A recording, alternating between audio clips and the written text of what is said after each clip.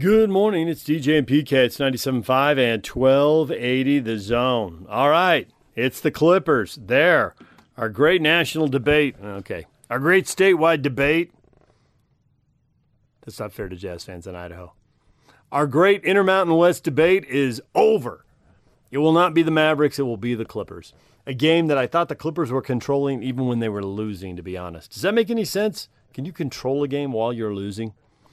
Dallas came out, Luka Doncic came out, and they just threw everything they had at the Clippers. They shot 63% in the first quarter and emerged with a very tiny lead. just barely in front. And they were shooting 63%. That was not a good sign. They inevitably cooled off, and they really could not stop the Clippers. And nobody went for 30. It was not a one-man wrecking crew. But a lot of guys scored. And, of course, Kawhi Leonard, led the way with 28. And Paul George had 22, although he had a bunch of points after the thing was decided at the end. Still not 100% sold on him coming through under pressure. But there wasn't a lot of pressure at the end of the game. The Mavericks had to rally to get within 7 with 2:15 to go. And then Mr. June, Reggie Jackson, hit a 3 to push it back to 10. They won by 15, 126-111. So Luka Doncic, who put up massive stats, like 46 points and 14 assists, just huge stats, massive. But they couldn't get stops. You give up 126 points, that's just not going to be a winning number very often. And I know it will sometimes. I know the Jazz beat the Grizzlies in the playoffs 141-129. There are exceptions, but 126 is not going to be a winning number very often. And it was not a winning number for the Mavericks, so for the second year in a row, they go home. Beaten by the Clippers in 6 last year, beaten by the Clippers in 7 this year. They're headed home, and I do expect that Luka Doncic, if he hasn't already, I didn't go all the way through all his post-game, but if he hasn't already, he will soon be uttering the Donovan Mitchell, we're done with going out in the first round line.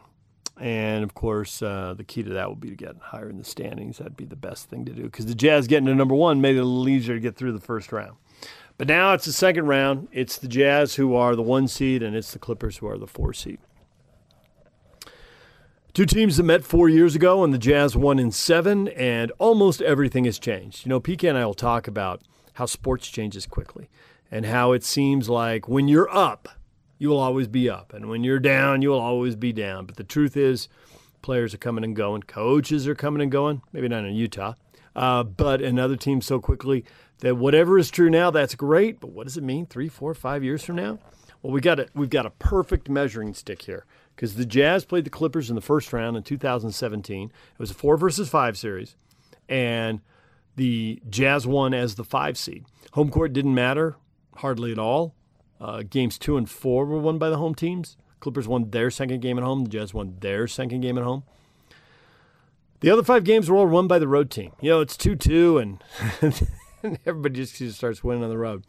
And then you look, are there any parallels can be drawn? Well, the Clippers have literally changed every single player on the roster. There is not one Clipper left from that era in this era.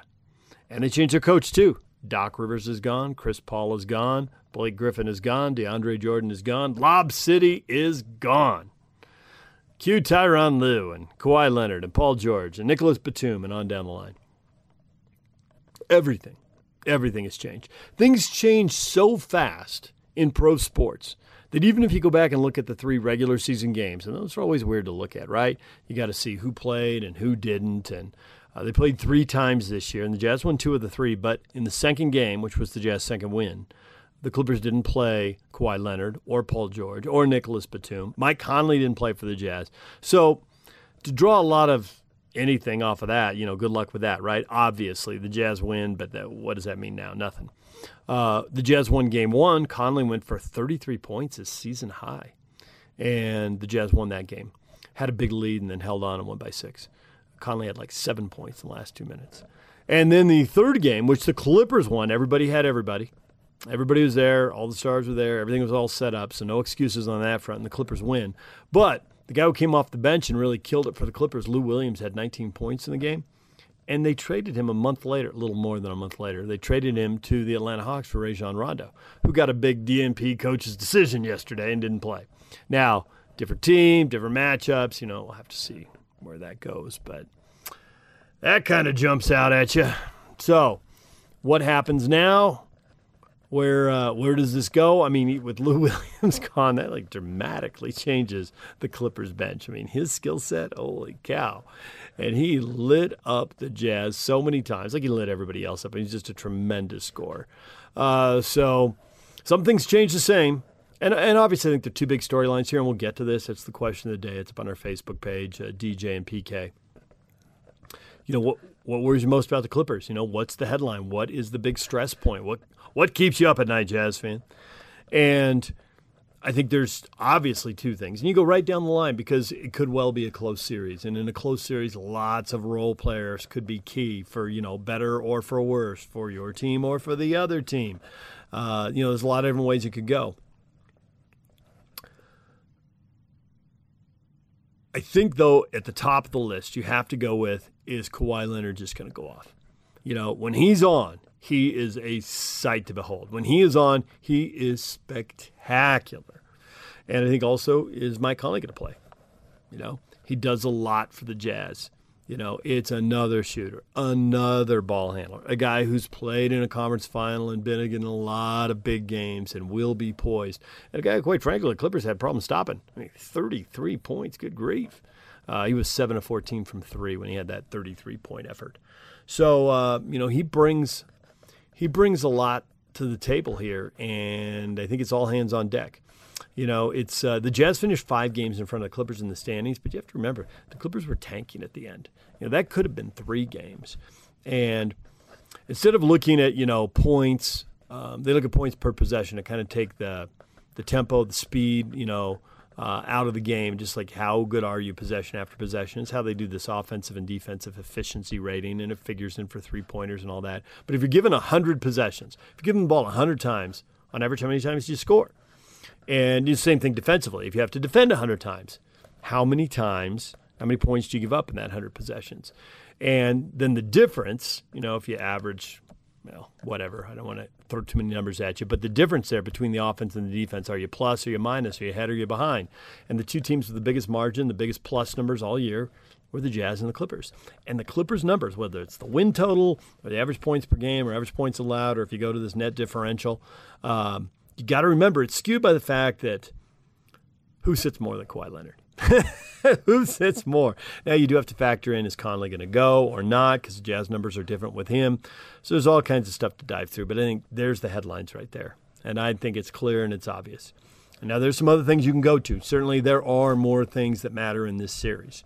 And one thing that I can't quantify, but I really want to watch for, is the Clippers. Like, do they have a soul? How much heart do they have? How much are they going to fight back when they get in trouble? And Kawhi Leonard fought back in Game 6. But I think we all found how they came out in some of the other games weird. And if they cut it close against the Mavericks, but they had enough talent to get it done. But Jazz are a different team. Jazz are better defensively. I mean, certainly Rudy Gobert, the Mavericks just don't even come close, right? I mean, Porzingis has a lot of size, but he doesn't. It's just not. Let's not even have that discussion. If they try to cut it that close against the Jazz, will they get burned? If they play their best basketball for 4 straight games, yikes, that ought to stress some Jazz fans out, right? But are they capable of that? Is that even going to happen? Are they going to play the best basketball for 1 out of 4 games? How's that going to work?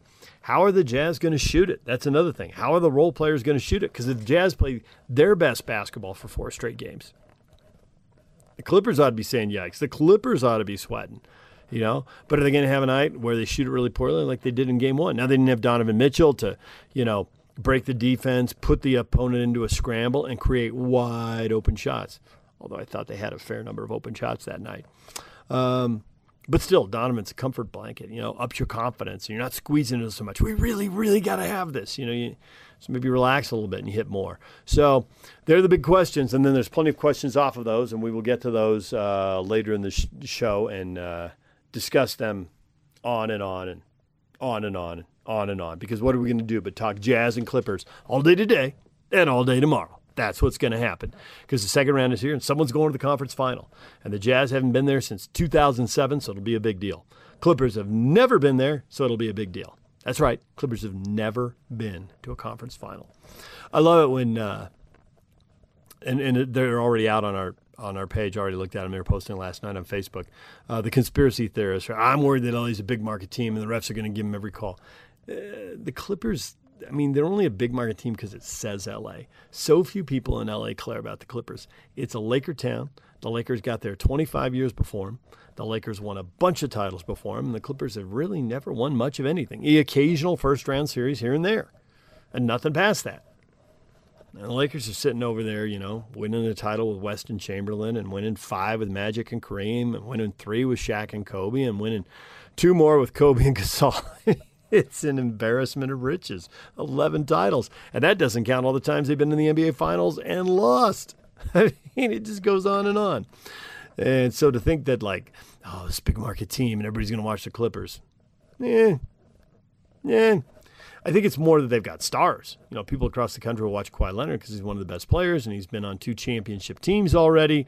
I saw a thing on the TV ratings by market, and the Clippers and Nets are bottom 4 in the league. They do not resonate in their home markets. Now with stars, they resonate all across the country. So calm down on the whole conspiracy theory thing. All right, we're going to take a break. When we come back, we're going to hear from the Clippers and from the Jazz. Stay with us. DJ and PK, it's 97.5 and 1280 The Zone. Take the Zone with you wherever you go. Let's go. Download the all-new Zone Sports Network app on your phone and get live streaming of the Zone as well as podcast editions of every show. From Salt Lake to Shanghai, Provo to Portugal, or Ogden to Oslo, wherever you go, we'll tag along. Let's go. Download the new Zone app by searching Zone Sports Network wherever you shop for apps. It's the Zone Sports Network app from 97.5 1280 The Zone and the Zone Sports Network. Good morning. It's DJ and PK. It's 97.5 and 1280 The Zone. All right, we're going to hear from the Clippers here in this segment. A couple things I want to clean up first from the last segment. I said that Rondo got a DNP. Got my guys wrong. I got my guys mixed up. It was Patrick Beverley who got the DNP, coach's decision. Rondo played 9 minutes. Didn't really have all that big an impact. Was 1 for 4 shooting, finished with 3 points, didn't have a rebound, didn't have an assist, didn't have a steal, did commit a couple of fouls. Only played 9 minutes, but he did play. So I wanted to fix that. And then the other thing, I was talking about how the Clippers, what do you learn from the NBA 4 years ago? And the Clippers have turned everybody over. And if you think about it, the Jazz have turned almost everybody over. Who's left from that series? Joe Ingles, Rudy Gobert, Derek Favors left and came back, and Quinn Snyder, head coach, and then obviously some assistants. But over on the Clippers side, Ty Lue's new, all the players are new. Jazz have 3 players and their head coach back. So things change so fast in the NBA. They change so fast. There's all kinds of rumors are going to change again, that this whole Kawhi Leonard to the Clippers thing isn't going to last, that Kawhi could end up in Miami. I don't know. We're hearing all kinds of rumors about player movement now. And Lillard and the Blazers, and Lillard wants a coach, and oh no, if he doesn't get him, well, now the coach is saying, hey, I don't want to come. It was Jason Kidd. He didn't want to come, so it's chaos, man. But there's all kinds of stories about Kawhi Leonard, and Leonard's going to end up in Miami, which is funny because no one wants to take off more time than Kawhi Leonard. If he's not 100% right, he didn't want to play, right? The rest days, the back-to-backs, we know he's going to sit. Meanwhile, over here, you got Pat Riley, who was famous for these 3-hour practices. He'd just grind guys, just grind them. I don't know if that's a great fit. But we got to get through the playoffs. We can leave that for another time and see where that goes. Jazz and the Clippers, Game 1, 8 o'clock Tuesday night. Game 2, Thursday night at 8 o'clock. And then it's off to L.A. Saturday and Monday for Games 3 and 4. And Game 3 is national TV on ABC at 6:30, so a little earlier on Saturday night. So the first 3 game times are set, and then we'll see after that how all the series goes and how it plays out. We get Game 1 in the other Western Series tonight. Phoenix and Denver are playing tonight. That's tipping off, so we got that going for us. And then it'll be the Jazz tomorrow night. It'll give the Clippers a little time. They need it. They knock out the Mavericks. 15-point win for them yesterday. Time to hear from a couple Clippers in the post game. A little bit looking ahead, but mostly about the game.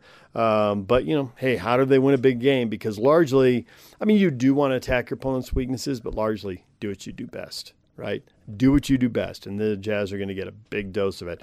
So here's Kawhi Leonard, the man of few words. He did say something funny during the game, and I don't know if it was funny because he was trying to be funny or if it was funny because it was kind of mean. I'm leaning a little more towards number 2. He didn't have a big smile like he was being funny. Terrence Mann, who shot the ball all right in the game, but he did miss a three-pointer, and it barely grazed the rim, but it went almost straight down, and it just barely grazed the rim. Live, I thought it was an air ball, but then they had a replay, and you could see it did get a little piece of the rim. And Kawhi catches it and quickly takes it up. He gets fouled. He scores 3-point play, and his teammates are pumped. He turns around. He's walking back to the free throw line. He looks over his shoulder, and it's this nice pass, but he didn't smile. Brutal. All right, Kawhi Leonard, he's made a joke or two in his NBA career publicly. He usually plays it pretty straight. Here he is at the podium doing the Zoom with the media after the Clippers win Game 7 and eliminate the Mavs for the second straight year and move on to the second round to face the Jazz. Here's Kawhi Leonard. Kawhi, you mentioned after Game 6, one of the factors of playing a good game was not turning the ball over. You had the ball in your hands 9 assists, no turnovers. How were you able to take what you said about the last couple of games and apply it to your own game tonight?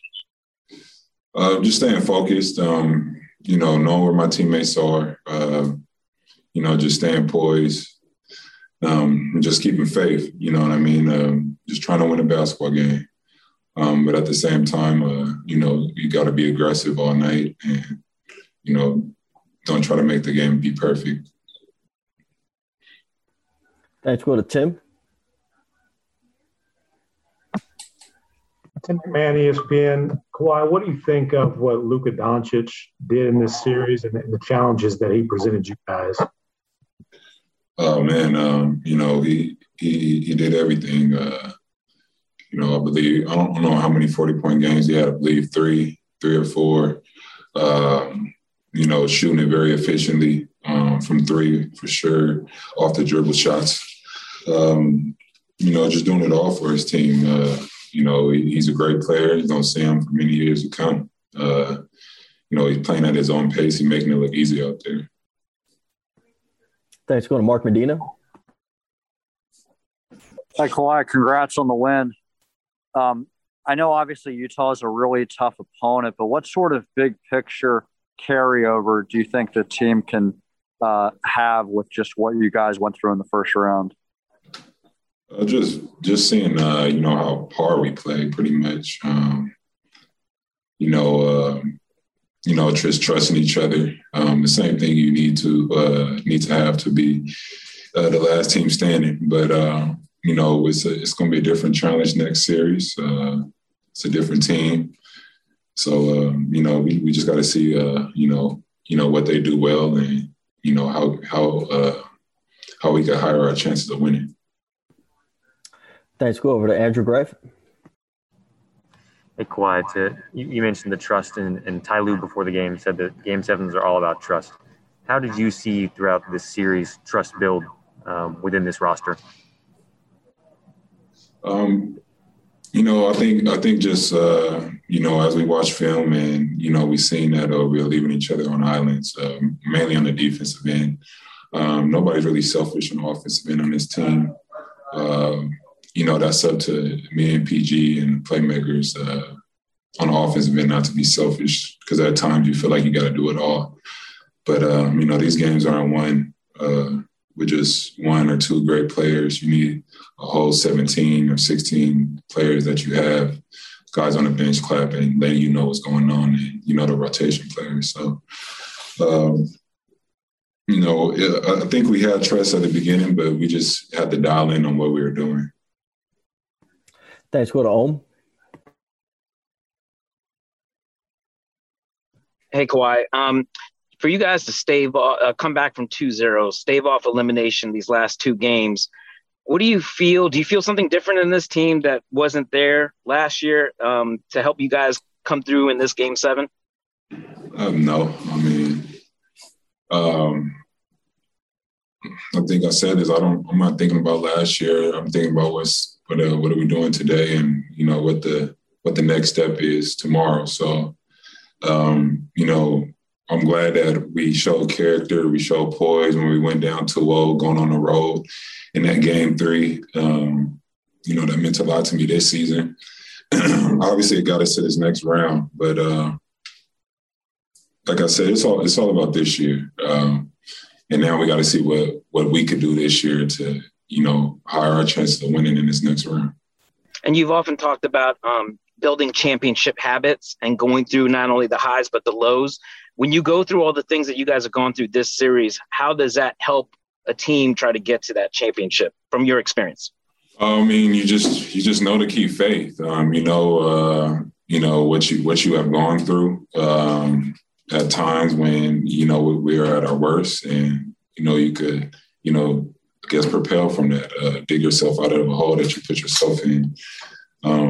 It just gives you that confidence, I believe. But that being said, this is one series, and we have to focus on the next one. Thanks, Ohm. We got time for two more. We'll go to Tomer. Hey, Kawhi, congrats on the win.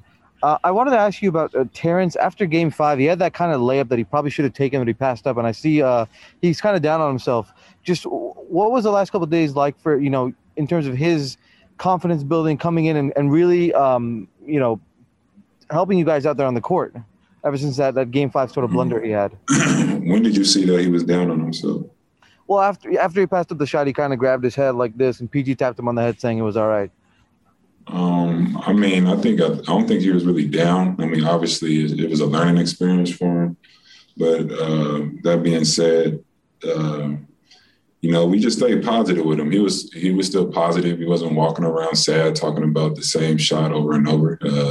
We all have those mistakes, throughout our whole career. If it's a Game 7 game, or if it's your first game of your NBA career. So it's about moving forward. It probably won't be the last time. He's going to think he should have did something. It's the game of basketball. We all think that. Woulda, coulda, shoulda type of moments. And it's just about moving forward and making sure you are smarter in those situations. Thanks, Tamara. And the last question we'll take from Ramona. Hey, Kawhi, you had a really interesting answer, I thought, the other night when Rachel asked you about your experiences in previous Game 7s or experiences of big playoff moments, and you said you really don't think about the past. How do you have confidence like that out there, the way you've obviously done this before, but you had it again tonight? Is it just staying in that moment and really not going back to the past? I mean, it's like that for me. I don't know how other players think or people think, but just for me, it's about the situation that's in front of you.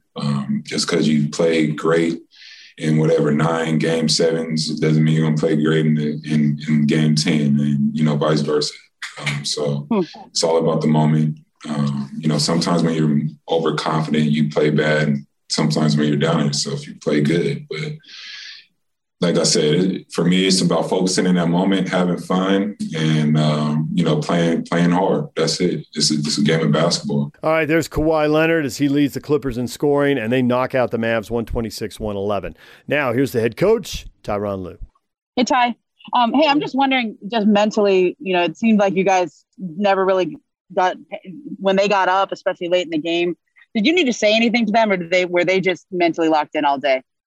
They were mentally locked in all day, and it was a total team effort. Having 30 assists, in the Game 7, 126 points.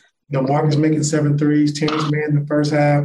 Luke Kennard coming in making 3 threes. Nico, the way he started the game, and then PG and Kawhi having 19 assists between the two of those guys. It was a total team effort, man. And Reggie coming up big at the end and making some big threes for us. Like I said, it was a total team win. We wanted this moment. It was a great test for us, on making us battle tested going into the second round. So, like I said, it was a great win for us. Thanks, Roman. We'll go over to Mark Spears. Congrats, T. Thanks, Mark. Wanted to ask you about Marcus, the game he had, what it meant to you guys to get sparked by him from 3-point range. It meant a lot. We was getting shots all series that we didn't make, and we kept saying time and time again that, we're getting great looks versus their zone, versus their man, PG and Kawhi, where they kept attacking. And we got open shots that we just didn't make, Mark. And we just told guys, just trust your work. Trust all the work you put in all season, throughout your career to get here to this point. And, like I said, Marcus is the second leading three-point shooter in the league this year. So we knew he was going to make shots. We just didn't know when, but what a great time to make 23s in Game 7. Thanks, Mark. We'll go over to Andrew Greif.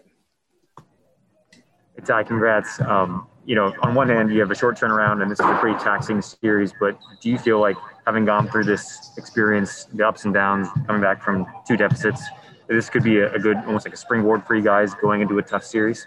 Yeah, I think so. Battle tested, going to 7 games in the first round. Coming out here, winning a game on our home floor, which we didn't play well the first 3 games. But it just shows a lot about our team, about the resilience, about what we've done all season long. Luke Kennard and Terrence Mann, like I said, played in big games this year because of our injuries and guys being out. And those guys that come in, step in, and play the way they did was huge for us. Thanks, Andrew. We'll go over to Ohm. Hey, Ty, you said the guys wanted this moment. How did today feel different than the last time you guys were in a Game 7 last year? I mean, how much were they just motivated to kind of get rid of that bad taste out of their mouths from last year?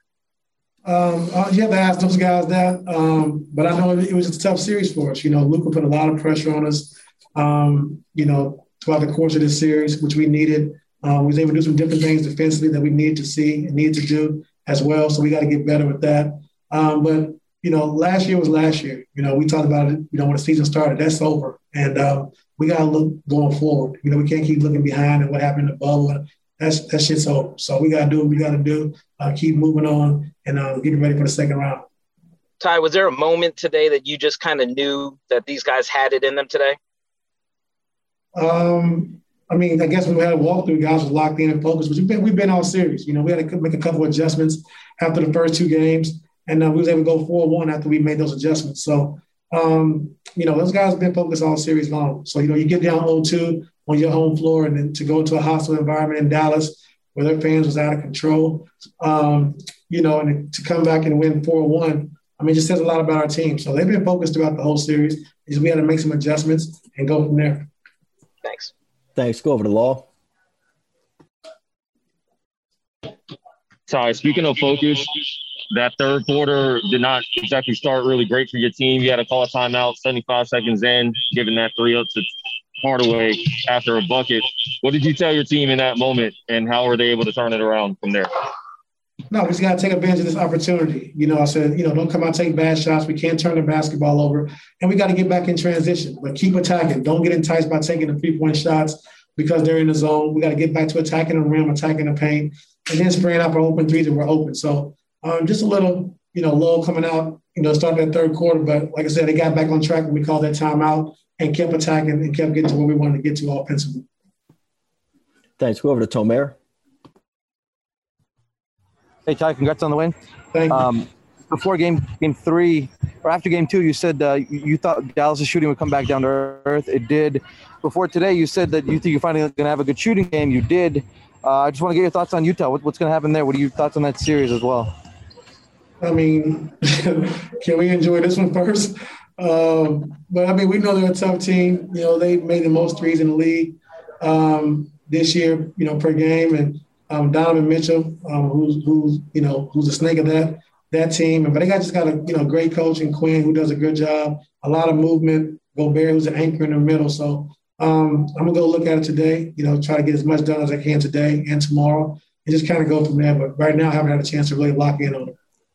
Well, let me ask about Luke Kennard then. He kind of came in, gave you guys a big boost after not playing the first 5 games.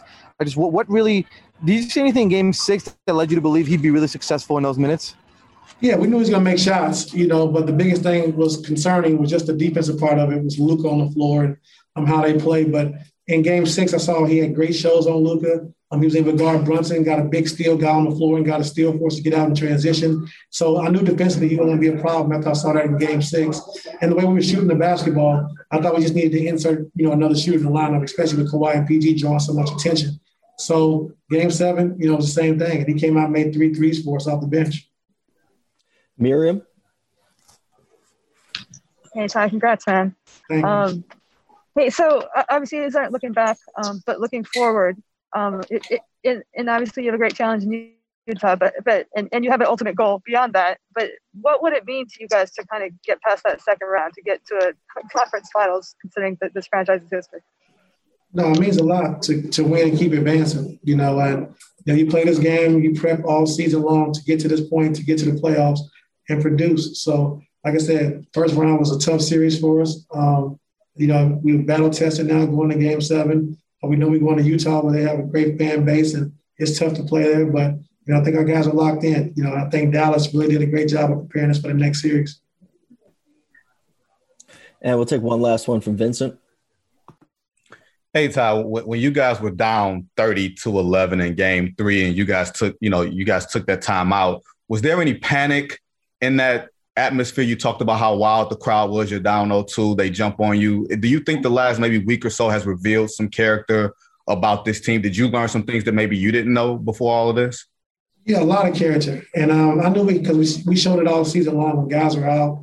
But like our coaching staff, we did a great job of just staying poised. Chauncey Billups has done a great job, working with PG and, just because PG's been playing mostly point guard for our team all year. So, just showing him different ways to make different passes, different reads. And, just our coaching staff, Kenny Atkinson with the player development with Luke Kennard and Terrence Mann, those guys getting working every day. Roy Rogers, Dan Craig, and Brendan O'Connor defensively, just being able to make adjustments, make sure our guys are prepared. And then, Larry Drew, what he does for me offensively has been great. And, of course, Jeremy Castleberry, what he does with Kawhi. And just our approach, I think, every single day of having a worker's mentality. I think having a calmness to us, not getting rattled, being poised when things go wrong and things are tough for us. And our coaching staff has done a great job of doing that. So I think when we came to the timeout down 19, we never got rattled. Guys were just saying we got to clean up our mistakes, keep attacking, and keep chipping away. And we were able to do that. There's the Clippers head coach, Ty Lue. All right, we are going to take a break. When we come back, we're going to hear from Quinn Snyder, Jazz coach, meeting with the media after the Clippers advance, taking a few questions, and his 7th anniversary. 7 years to the day that he's hired as a Jazz coach. He finds out that second round, Jazz and Clippers. We'll get to Quinn Snyder next. Stay with us. Take the Zone with you wherever you go. Let's go. Download the all-new Zone Sports Network app on your phone and get live streaming of the Zone as well as podcast editions of every show. From Salt Lake to Shanghai, Provo to Portugal, or Ogden to Oslo, wherever you go, we'll tag along. Let's go. Download the new Zone app by searching Zone Sports Network wherever you shop for apps. It's the Zone Sports Network app from 97.5 1280 The Zone and the Zone Sports Network. Good morning. It's DJ and PK. It's 97.5 and 1280 The Zone. The Utah Jazz are going to face the LA Clippers in the second round of the playoffs. Clippers knock out the Mavs.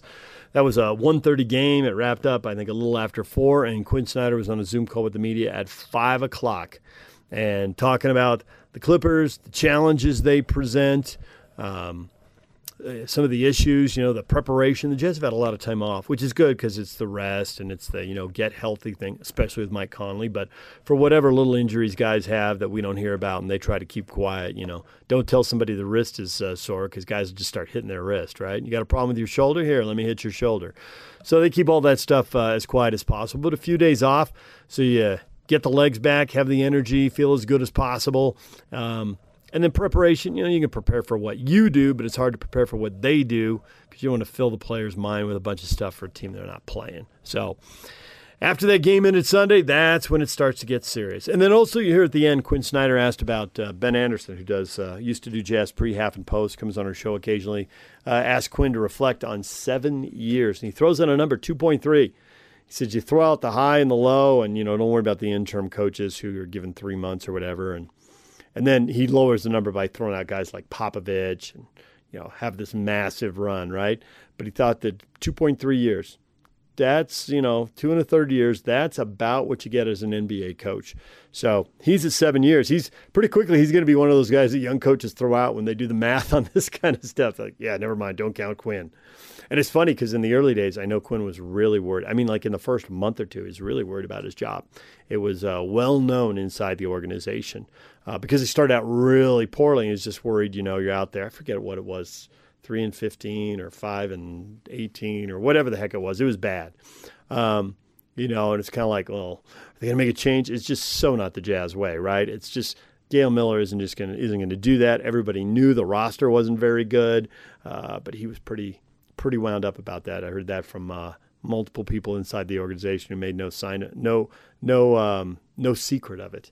But he got through that. In the second half of his first year as a coach, they had a good run at the end of the year, and happened again the second year, and they missed the playoffs. But Rudy had been out hurt, and then they were off and running.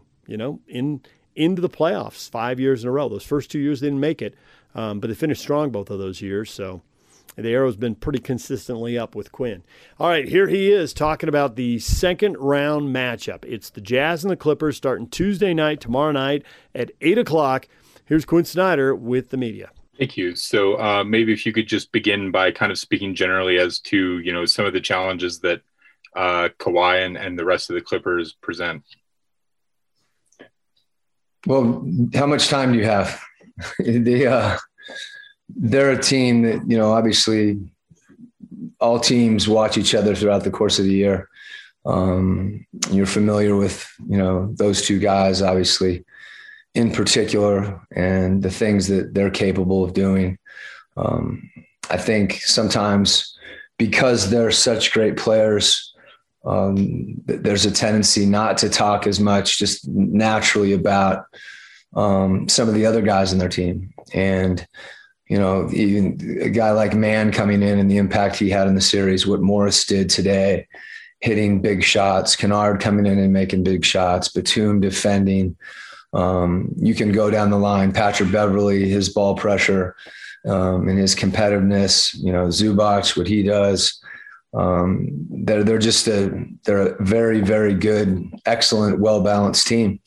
And they present problems in a lot of different ways. They can play small, which, they've done a lot against Dallas. They can play big, which we've seen before too. So we've got our hands full, and that's what you expect in the playoffs. But a team certainly that, we're well aware of how good they are and have tremendous respect for them. What Ty's done throughout the course of the year, historically, the way that he's managed teams in the playoffs, they've got a great coach. We know they'll be really prepared, and we've just got to try to do the same thing.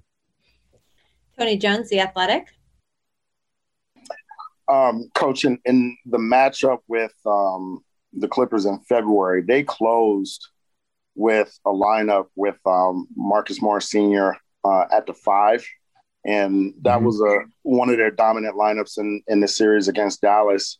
How impactful was that lineup does that lineup have a potential to be for the Clippers going forward in this series? And how do you guys deal with it on both sides of the floor? Well, that's why you study teams and you scout teams. And certainly, as you said, the way that they played against Dallas, the way that they spaced the floor, you have, the top 3-point shooting team in the league. They make them at a higher percentage than anyone else. So they're able to put 5 guys out there that can all make shots. And then they have other guys that can create shots. So there's a lot of things that go into that. You're going to end up giving something up. Certainly, they know who we are. And you can anticipate a lot of the things that will go into that with different adjustments that teams will make to try to either exploit what they perceive as weaknesses or, accentuate strengths. So without getting too deep into the weeds, suffice to say we were, we know what that game 3 was like. We know what it was like down the stretch and how they played, how they spaced, and then saw their Dallas series. They watched our Memphis series. They've watched the games that we've played. And, I'm sure between now and Tuesday, everybody will be watching some more. So again, that's the playoffs, and, you're not going to be able to take everything away. You just have to, to a certain degree, play percentages, try to make things hard, and be prepared to adjust at given times. And, those adjustments are never completely black and white. They involve timing. They involve preparation. So, again, you usually know more as the series progresses, and you make some assumptions on the front end, and you go from there. All right. Next up, Andy Larson, Salt Lake Tribune. Quinn, they made so many changes in kind of who they played during that series and including today.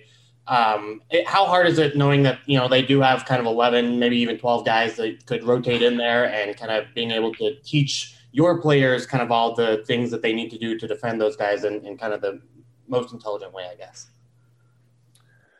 Well, personnel is always a big part of your preparation, knowing different guys' tendencies. I think their depth certainly, makes them unique. You saw again what Mann did, in a couple games, the way that he impacted the game on the glass defensively, banging some shots. I thought what Luke Kennard did, he missed a couple in game 6, and obviously he's confident, and he should be. He's an excellent shooter. Certainly, we're familiar with their personnel. It doesn't matter if there's 2 guys or 5 guys or 10 guys, but part of your preparation involves digging deeper, and I think it also involves combinations, because when certain guys play together, that creates different looks on the floor. So that's another thing that you have to be aware of. And, the playoffs, I won't say come down only to matchups, but certainly matchups are a big part of it.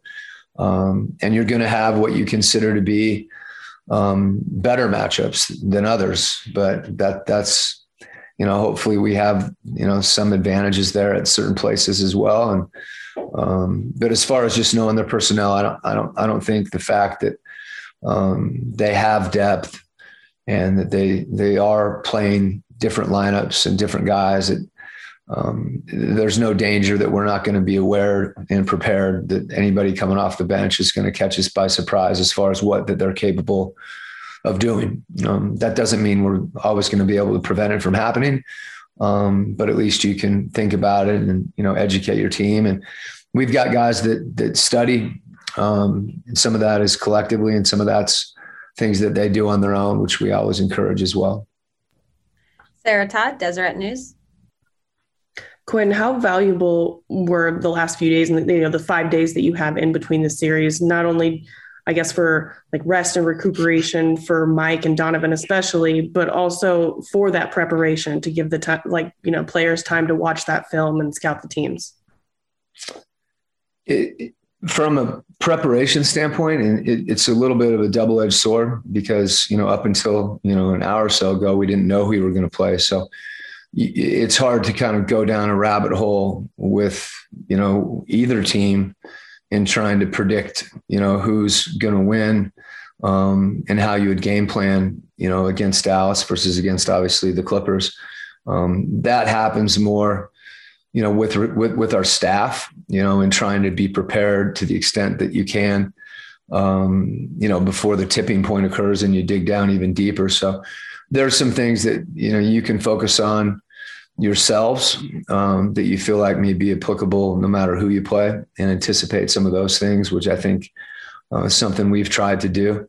The first round, we were in a similar situation where we played a team in Memphis that, had played some very competitive games prior to, essentially game 7s. And we had been rested. I thought we didn't have quite the level of continuity that we wanted in that first game. So that cuts both ways. Sometimes timing and continuity and rhythm can trump rest. Obviously there's a balance there. To the extent that you're able to practice, that becomes challenging, frankly, at this point in the year, because you're conscious of making sure that everybody's healthy and at their best. So, as I said, I think you can see it from both sides, and you just try to do your best balancing those two things, and then taking advantage of, tonight and tomorrow and Tuesday morning to try to prepare more specifically, for the Clippers. Ben Anderson, KSL Sports. Quinn, a little bit off topic, I guess, but 7 years ago you were hired. Today, what do you look back on fondly, and kind of this journey you've been on with the Jazz to where you are now? Well, I remember trying to get to the Atlanta airport to make a flight on the last flight out so I could be in for the press conference the next morning, because Greg Miller had to leave town, and it was pretty important for me to get there. I was hopeful if I didn't make the flight, I'd still have the job. But I do remember that moment in the afternoon. I just had my hip replaced. So needless to say, it was a long flight. Someone reminded me of that today, actually. I didn't know it was today, 7 years ago today.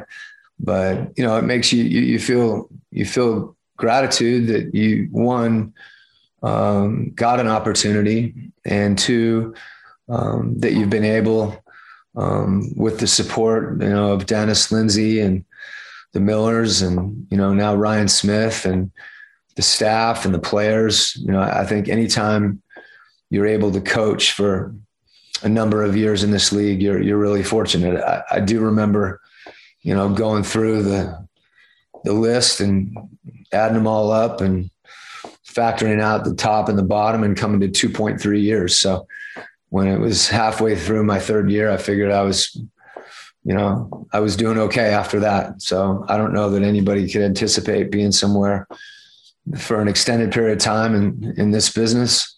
So it makes you feel really grateful that, you've been around people that have really allowed you to have a certain level of success that has continued to provide that opportunity. And that, that's your players, that's Joe Ingles and Rudy and Donovan and, now JC and Boyan and Fave. And, you go through I thought about Joe Johnson the other day when I found out that when we could play the Clippers, because I remember that team. And so again, I think you're grateful as much as anything. And, it's the same thing we try to tell our team. You just can't take any year, any game, anything for granted. That, you never know when opportunities present themselves. And that's certainly the case on a broader scale as well. All right, there's Quinn Snyder, 7 years in the books, and what lies ahead? Forget the next 7 years. I think we all want to know about the next 7 weeks. 2 weeks for the second round, 2 weeks for the conference final, 2 weeks for the NBA final, 1 week for the party. Is that how it's going to play out? How is it going to work? The top teams won as expected in the first round, with the exception of the Hawks beating the Knicks. But these top 7 teams that have had the home court and the higher seed, the 7 teams that had the best net differential, for all you analytics fans, they all advanced. And the Hawks numbers were all skewed because the Hawks were terrible. They made their coaching change, and Nate McMillan comes in, and they've been really good ever since. So they ride the Knicks out and actually beat Philly in Game 1 yesterday.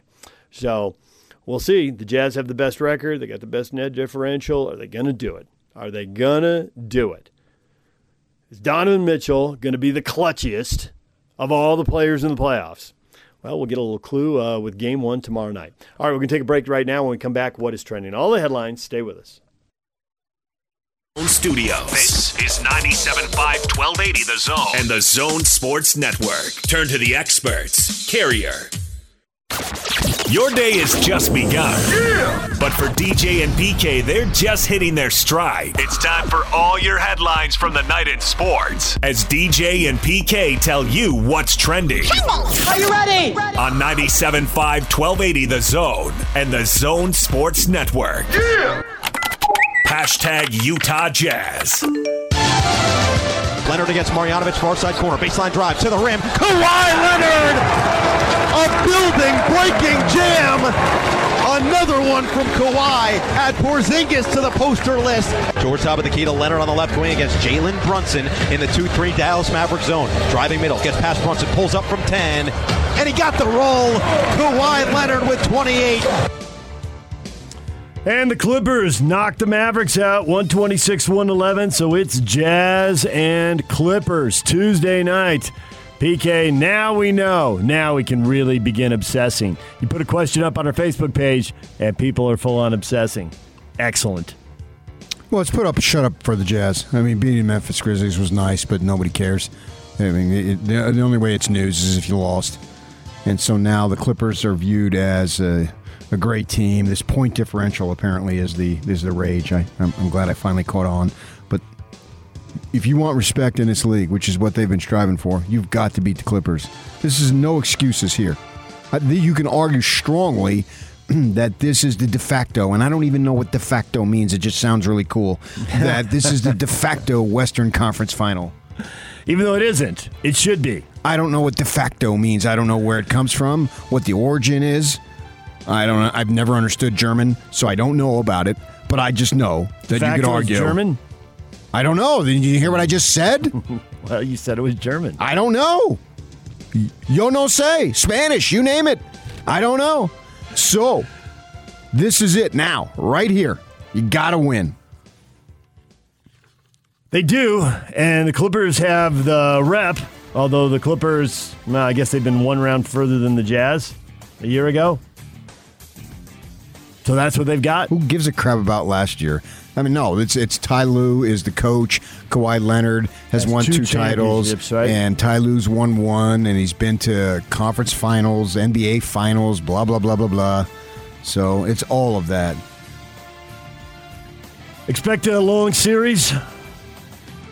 That's what the Clippers seem to play. Just 1-7. Lost in 7 to the Nuggets last year and lost in 1-6 against the Mavericks last year. They play long series. Expect this one to be a long series. We'll get to your worries, the things that stress you out about the Clippers. We'll do that next. DJ and PK. Hashtag NBA. Now Trae dribbles back towards the lane. Trae in the lane. Little jumper. Foul line is good. Trae Young, 29 points. They've whacked him. They've hacked him. They've doubled him. They've tried everything. He's got 29, and the Hawks lead by 22. Trae way out there with it. They double him again. He dribbles out of it. Now he steps back, drives the lane again, goes all the way through, goes under the basket, brings it out the other end, turns and shoots a right-hander and scores. Trae had them running around like whirling dervishes, and they couldn't stop him. We were supposed to run a play, and he wasn't in his spot, and then I looked at him. He was grimacing, so... It sucks out because I want him to be out there. I know how much he cares. I know how much he wants to be in this moment. It sucks. Wish him a speedy recovery. We're going to keep him involved as much as possible, but it's just a bad break. Kevin Durant talking about James Harden's injury, the opening minute of Game 1 of their second-round series. The Nets went on and won without him. He limped off the floor, right hamstring tightness. He's not going to play tonight in Game 2, Bucks and Nets, 5:30 tonight. The PK, they got a lot of firepower, and they've been playing with 2 of their big 3 for most of this season anyway, so it's not that unusual. It's not unusual, but it's usual in that the injury issue is a major factor upon these NBA playoffs. One star after another, and he is the latest. Before that, you heard highlights as the Atlanta Hawks beat the Philadelphia 76ers, Joel Embiid. We know about the cartilage damage. We've been told about that in his right knee. He went out and played through it.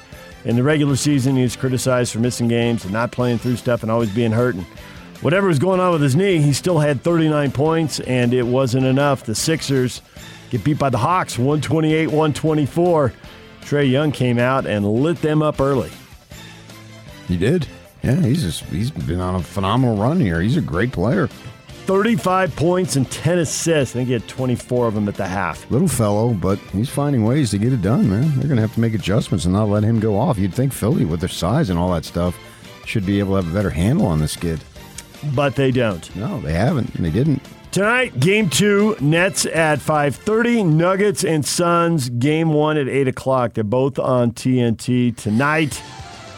Ready to see if the Suns can do it? You talked about de facto championship. I'm sure that would make everyone in Phoenix shake their heads since the Suns were just a game behind the Jazz. Not to mention Coolidge. And beat them 3 times. Where is Coolidge? Which small town in Arizona are you referencing now? I don't know, mountains or desert? I'm going to go mountains. No, you're wrong. Desert? Central Arizona College, which is a really good athletic have a good junior college athletic program.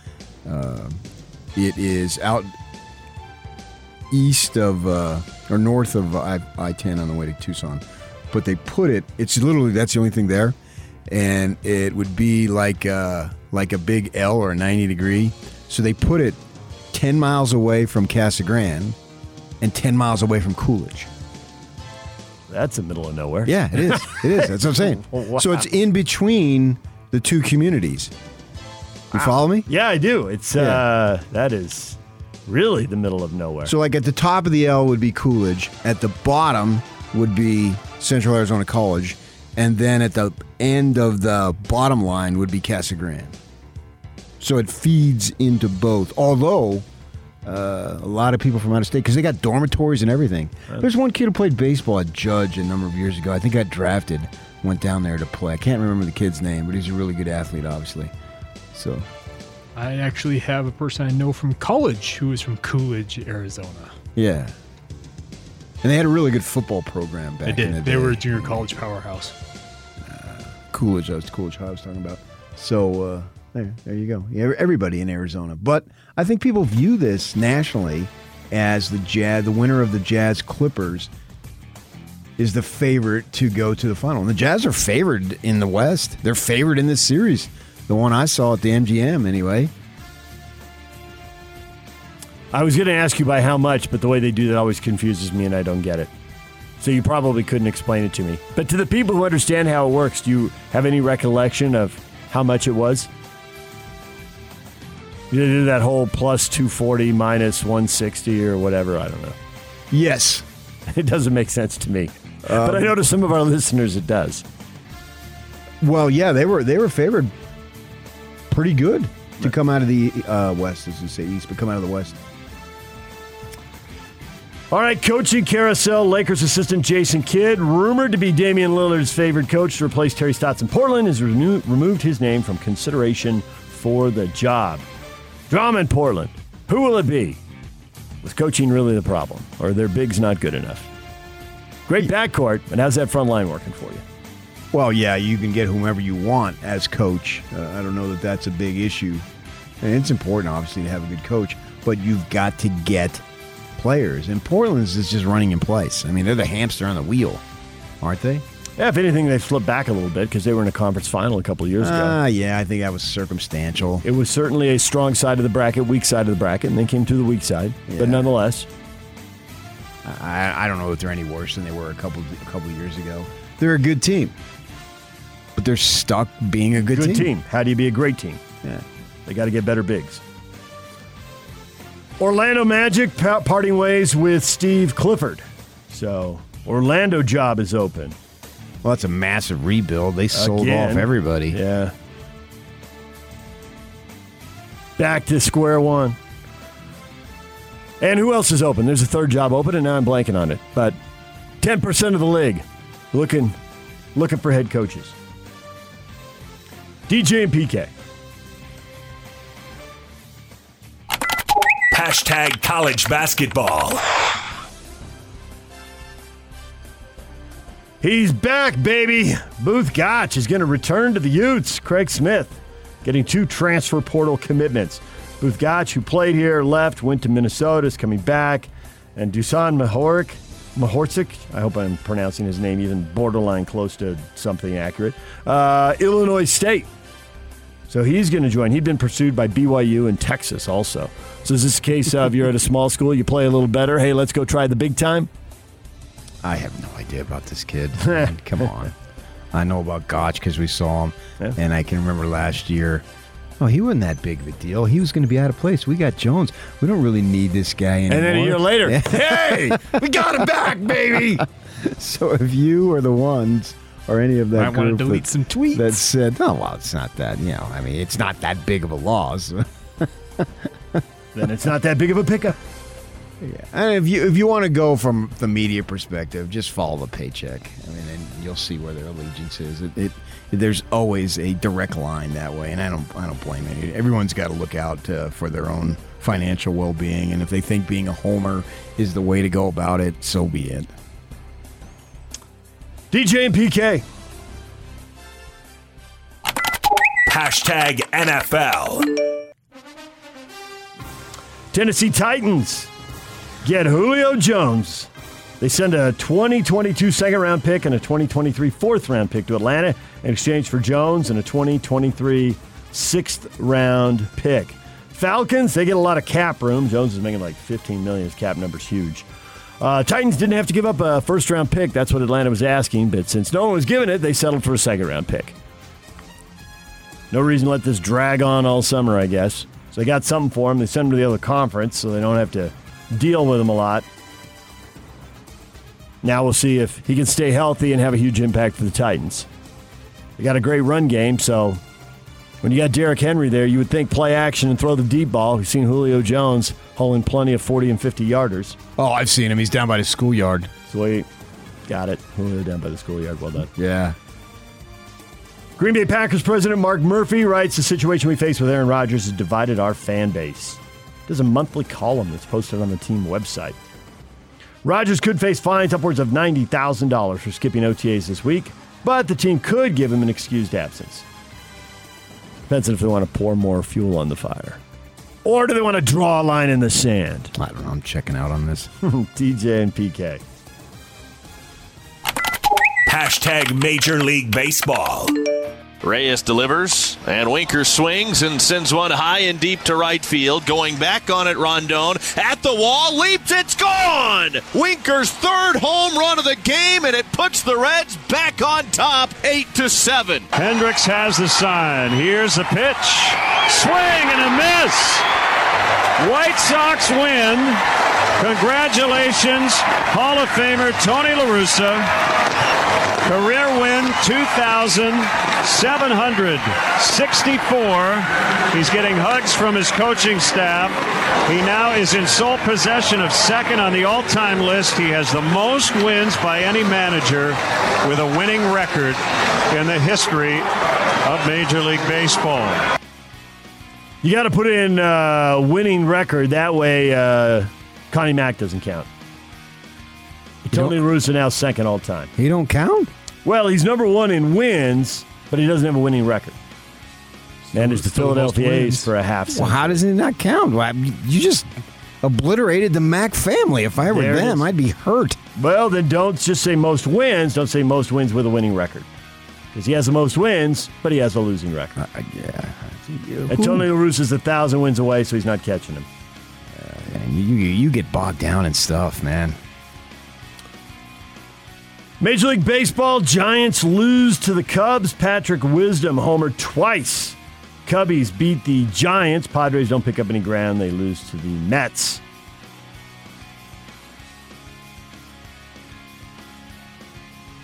Dodgers fall to the Braves, 4-2. Atlanta took 2 out of 3 from the Dodgers this weekend. So Giants 2 games up on the Padres and 3 up on the Dodgers there. Also in there, you heard Jesse Winker hitting 3 home runs as the Reds beat the Cardinals. Done that twice this season. That's his second 3-homer day? Yeah. Yep, he's done it twice. Logan Gilbert picks up his first win. Mariners beat the Angels. Mariners just kind of hovering around 500. They're going to be in that West race. They're just going to watch Oakland and Houston disappear over the horizon. Well, there's a wild card available. They are very beat up at the moment, though. Oh, yeah. I mean, you just got to hope they get healthy. If they get healthy, look out. Nope, not even then. If Jim Presley comes back and is able to play like we know he can, and Edgar Martinez unretires, they're going to be something.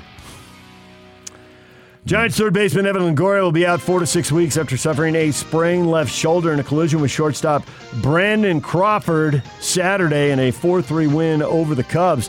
In the ninth inning, PK, that was a nasty collision. See, outfielders collide a lot. You don't usually see infielders running into each other like that. Correct. You blame it on the on a shift a little bit? Were they a little more crowded than usual? I blame it on midnight. Okay, fine. Oh, blame it on midnight. Oh, shame on the moon. DJ and PK. Golf. Patrick Cantlay wins the Memorial. Did it in a playoff. John Rahm had a massive lead Saturday after shooting a 64. He was 18 under and had a 6-shot lead, and then they notified him tested positive for COVID while he was walking off the 18th green. He withdrew for the tournament, and that set us up for a playoff on Sunday. How stupid was that? Them's the rules. Should they have changed the rules? Yeah, he's outside. I think he was vaccinated. Wasn't that true? There's conflicting reports on that. And he could have carried his own clubs or have the caddy throw him a club, and I don't understand. I really don't understand. Toss me that 6-iron. What's going on here? But you know, it's the rules they put in place, and maybe they should have updated them as people got vaccinated. It's like you said, Yak. Was he or was he not vaccinated? The latest word is he was one of the guys who was not vaccinated. Oh. So I don't know. Well, and he had no symptoms. Obviously, he didn't. He was leading by 6. Can't use a clubhouse, dude. Okay. Okay, don't use it, man. How many of us have gone behind a tree? All right. It was interesting to see the FanDuel and some of these other sportsbooks actually paid him out as the winner, even though he didn't finish the They may not have won. But he had a pretty big lead. 6 stroke, and he's an emerging player. And he's a Sun Devil. He is, yeah. He came over not knowing a word of English. He said he learned it by rap music and television. So if he learned it by rap music, he swears a lot. But we're not supposed to acknowledge that. I get it. That made you uncomfortable the other day when I was reading those rap lyrics. That was funny. Why were you uncomfortable? It was what Damian Lillard said he listened to. Yep. Why would that make you uncomfortable? Certain mocking quality to it. Like you don't? You relate to that? I don't relate to that, but that's different than mocking it, and you know it. What's the difference? I just want to put it out there. These are what this generation is growing up listening to. You were de facto mocking it. I stand. I'm not trying to plead innocent here. Okay. You're trying to assign me something that I assigned myself years ago. I don't know why did you feel all uncomfortable? Because I don't know where you're going next. Wherever I needed to die, I was going. It was live. There it is. Now we agree. But though we don't agree, I don't understand why you're uncomfortable. So that's the issue. I mean, I was reading it live. I think that needs to be out there. You need to know what your kids are listening to. I think it is out there. Then why are you uncomfortable? Because why are you going there? Because it's out there. If it's out there, Damian Lillard brought it to our attention. Why would I ignore it? I wanted to know, what was Damian Lillard thinking? That's not what we were discussing with Damian. That's what I was discussing. Because is he going to stay? Is he going to demand a trade? Because we just said Portland's going nowhere. So when I saw that, I had no idea what that tune was. I don't listen to that stuff. I'll be the first to admit it. If that makes me an old fuddy-duddy, fine. I'm guilty. I don't care. But I wanted to know where he was coming from. That's why I read those things. What is he going to do? He's a premier player in this league. Is he going to be available? What would be the price tag? What would be the price tag for somebody like Damian Lillard if he becomes available? Does Portland want to make him available? I would think no. He's their best player by far. I would think no, because if you trade him, you're going to lose the trade 99 times out of 100. Okay, but the Jazz did the same thing. Why. They let their best players, not to the caliber of Damian Lillard, with Al Jefferson and Paul Millsap, and here they are several years later on top of the world. So do you have to do that? If they trade him, they need to get back a young player and a draft pick that looks like it should be a high lottery pick. You can't really guarantee those things. But I think that's where they have to go if they're going to trade Lillard. That needs to be the price tag. A good young player and a high pick. So looking at those rap lyrics were fascinating to me to see what that young man's thinking. What is Trending is brought to you by Shamrock Plumbing. There's no job too big or too small. Get the personal touch with Shamrock Plumbing. Call them at 801-295-1690. That's Shamrock Plumbing. Coming up, Mark Madsen, UVU basketball coach, former Laker, 3-time NBA champion, and he will talk NBA playoffs with us coming up at 8 o'clock. We'll see what he thinks about the Clippers and the Jazz. See what he thinks about the Lakers getting eliminated so quickly. Steve Cleveland, our basketball insider, at 9 o'clock. Coming up next, the question of the day. All about the series that starts tomorrow night. What concerns you about the Clippers? We'll get to that next. Stay with us. The Big Show. With Jake Scott and Gordon Monson.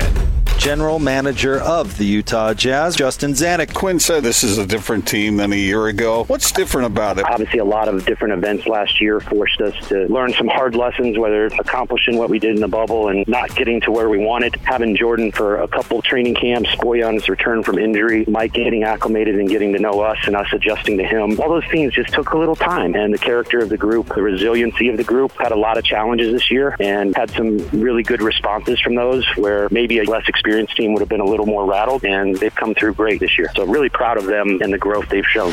Catch the Big Show weekdays from 2 to 7, presented by Big O Tires, the team you trust, on 97.5 1280 The Zone and the Zone Sports Network. Hot Ticks or Toast is brought to you by Jerry Seiner Cadillac. Check out the bold new lineup at Jerry Seiner Cadillac. It's definitely not your grandpa's Cadillac. Jazz and the Clippers, question of the morning. What concerns you about the Clippers? I think there are a couple obvious things, but there's probably a whole list of them you can go down to. But at the top of the list, guy is right there with Kawhi Leonard. He's my only concern. Other than that, it's going to be awesome seeing the Jazz and Suns in the Western Conference Final. Scott says Leonard is the only concern, but they are the Clippers, so ... 4 dots. Not the traditional 3. They got a bonus dot. No, you got to get to 4. Okay, it's best 4 out of 7. Yeah, I like it. So you need 4 dots. So there it is. Kawhi Leonard. Jonathan says Kawhi, last 2 games he's playing at a, quote, all-time great, close quote, level, and that's always Friday night was just amazing at the end there. Wow. Game 6, yeah, he was unstoppable. Man on a mission. Goodness, that was so impressive. We're not going home. That's why I'm a sports fan. You know, I couldn't care less who won the series, so I don't have any rooting interest. I rarely do. But watching him play and make those shots, and he knew it, and everybody else knew it, everyone in the arena knew it, he was just as blistering hot as could possibly be. He had complete and total confidence. I don't believe in that little segment of the game that he was ever better as a basketball player at any level, ever. He had it going on, especially when you factor in the circumstances and an elimination game for them. And it was just sensational. And he carried it over to a good degree. But Dallas is basically a one-man team in terms of one star and a bunch of role players. And the role players are pretty mediocre. At times, but they're role players. I mean, at times they're not. That's why they're role players. I mean, if they're, by definition, role players are mediocre. Yeah. Tim Hardaway Jr. was pretty good in that Friday game. He sucked yesterday. He did. He's a role player. Big time. And Porzingis gave him nothing in that Game 6 loss.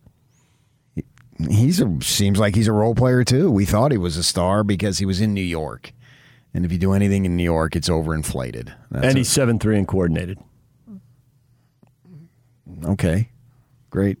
But he disappeared. He's okay. Yeah. I'm not going to write his eulogy as an NBA player just yet. He missed a whole year plus. He's injury prone too, so we'll see. But Dallas needs to be better. The point I'm making is the Jazz are way better. They've got a lot more weapons. They have the opportunity and the possibility of being substantially better than Dallas. And that should cause the Clippers issues. But at the same time, the Clippers are substantially better than Memphis. If Kawhi Leonard shoots 72% and scores 45 points, you're going to have a problem. Yeah, but this is a second round. You can't have a cakewalk. Nope. The thing about it is that the Clippers clearly negotiated to get the Jazz. This is who they wanted in the second round. They didn't want to face the Lakers into the third round conference final. They didn't know about Anthony Davis, obviously, but they sat Leonard sat his customary 20% or 20 games in a regular season, and Paul George, I think, sat 18. Didn't they lose to Oklahoma City late? I mean, Oklahoma City would be hard-pressed to name guys on their team outside of Dort because he lit them up here that one game. Moses Brown. Yeah. Moses Brown. He UC Los Angeles? I think so. Yeah. He's been in the G League, though. Most of the time he's been in the league. Yeah, I can recall some Pac-12 players because I obviously watch that conference when it comes to basketball a lot more than I do the other conferences. So clearly they negotiated and maneuvered. They can say anything that they want. But they lost 6 of their last 10, and they're way better than that. Yeah. Words are nice, but if they're not in sync and in harmony with actions, then you're going to go with the actions more than the words. Words only matter if they're consistent with action. in terms of truth. Words matter. There's no doubt about it. But I'm saying when a person or somebody, an organization makes a statement and says, "Oh no, we didn't do that on purpose." Well, when you see all the losses that they compile, they lost 6 out of 10, and in that loss to Oklahoma City in the finale, they didn't play Leonard, they didn't play George, they didn't play Batum, and they didn't play Morris. So they're basically sitting the whole starting lineup. You play Rondo. You're sitting Nick Batum.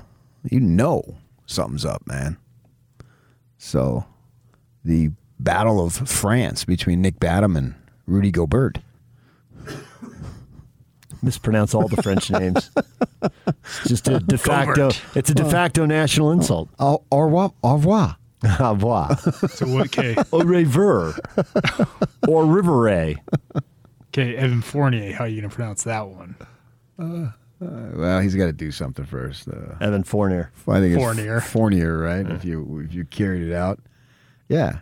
I mean, one of my favorite musical artists is Jimmy Buffett.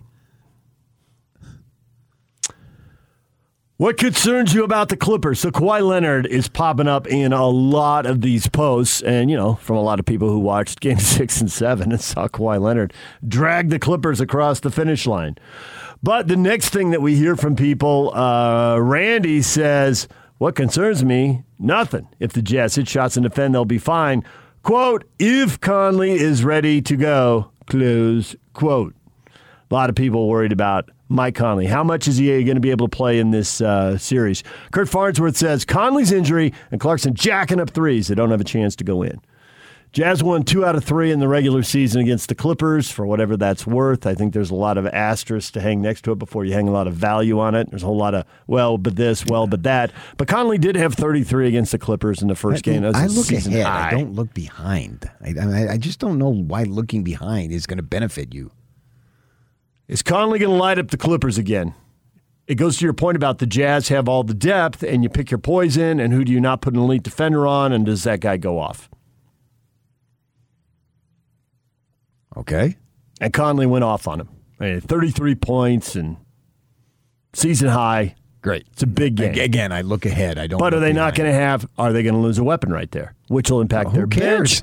Because then Joe Ingles is going to move into the starting lineup. You're not. If you don't have Conley, you don't have Conley. I mean, that's so. What? You going to quit? Doesn't matter. This is a no excuse time of season. It's true. But then we always go to injuries and give people excuses anyway. Lots of people hand the Lakers an excuse for injury. Great.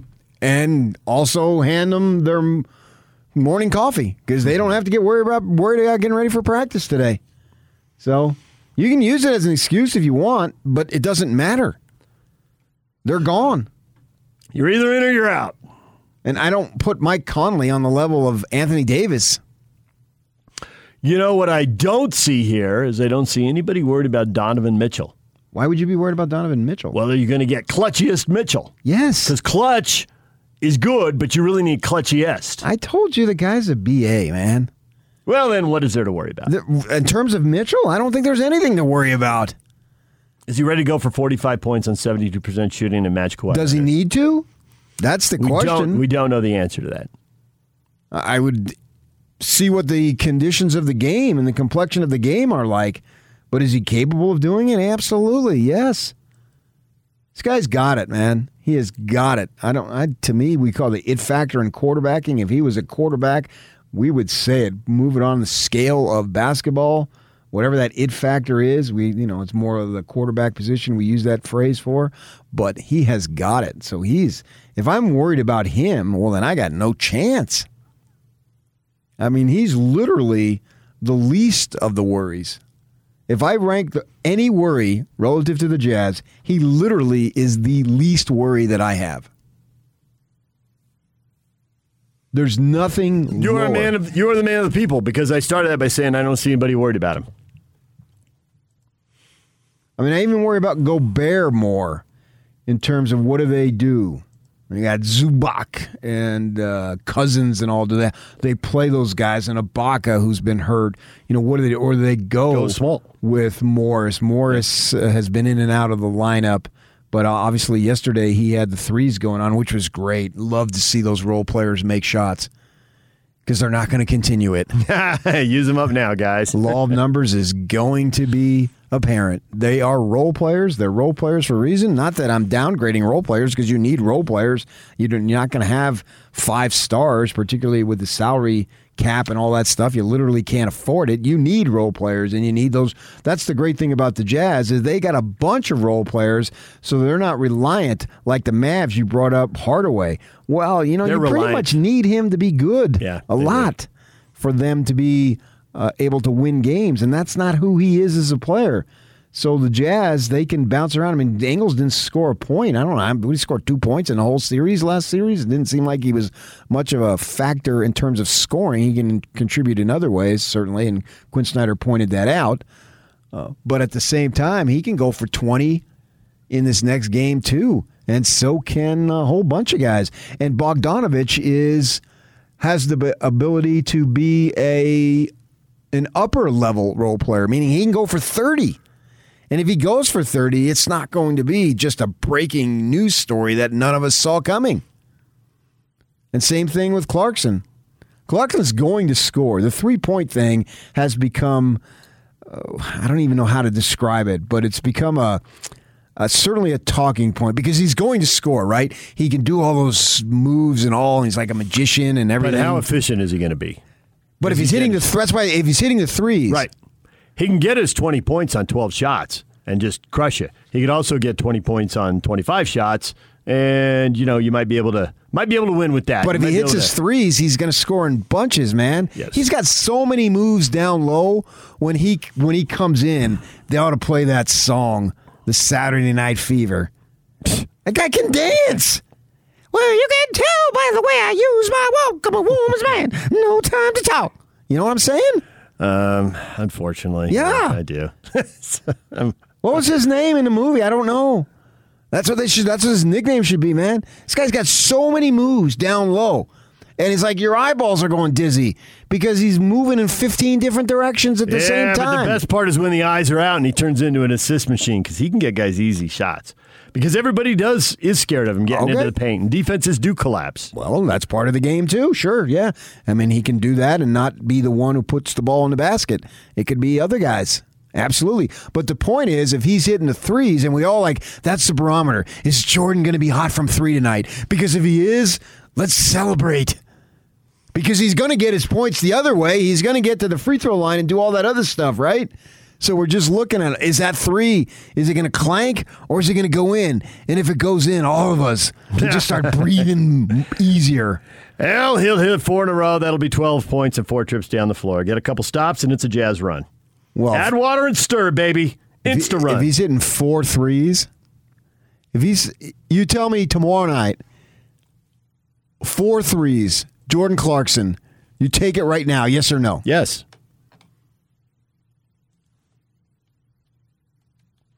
Okay, is there any worry that with good old JC, if he's hot, that means, oh my gosh, look out. Because if he's going to take 12, but he starts out 4 or 5, is he going to take 18 now?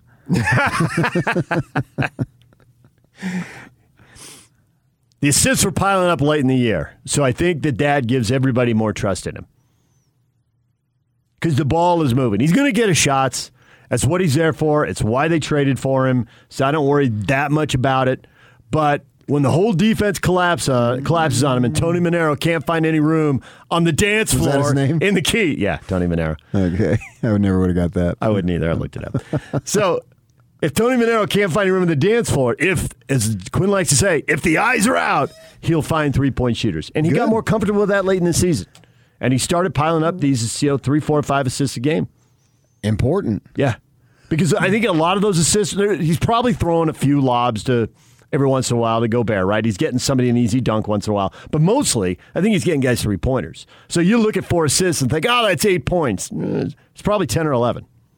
That's where I think they have the potential to miss Conley. I thought Conley at the lob with Gobert at the rim got so good at that.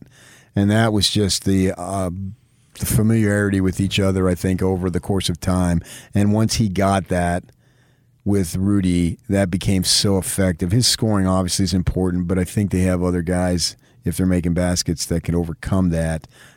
I love the way you talk about eyes up, that Out, Mike had that, up at the rim, I'm thinking. Oh, okay. All right. In terms of, I hadn't heard that, but I get it. Yeah. Yeah. All right. Yeah. So you're looking up and knowing that, hey, I got a little bit of space. There's Rudy. He's coming from the right side, left side, whatever it is. And I just put the ball up there, and I look up, and I thought Conley has gotten as good as anybody on that team. Joe knows how to do it, but Joe's a lot off the pick and roll on the bounce, and Rudy is cutting to the basket and gets a bounce pass in rhythm and goes up and stuffs it.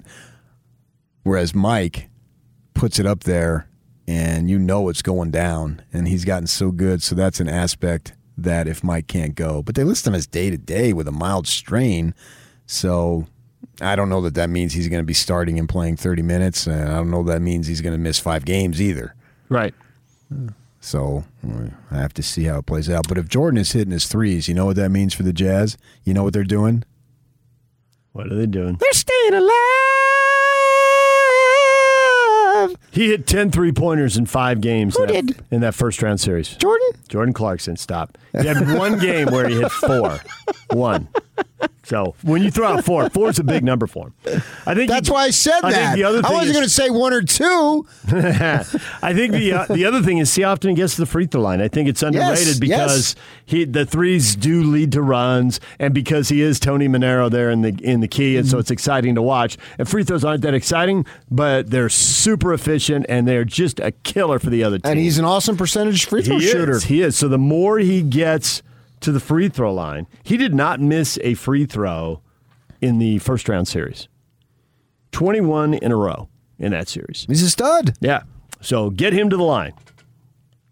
All right, DJ and PK. PK and I have something in common that we didn't really have in common until this weekend. Are you a stud too?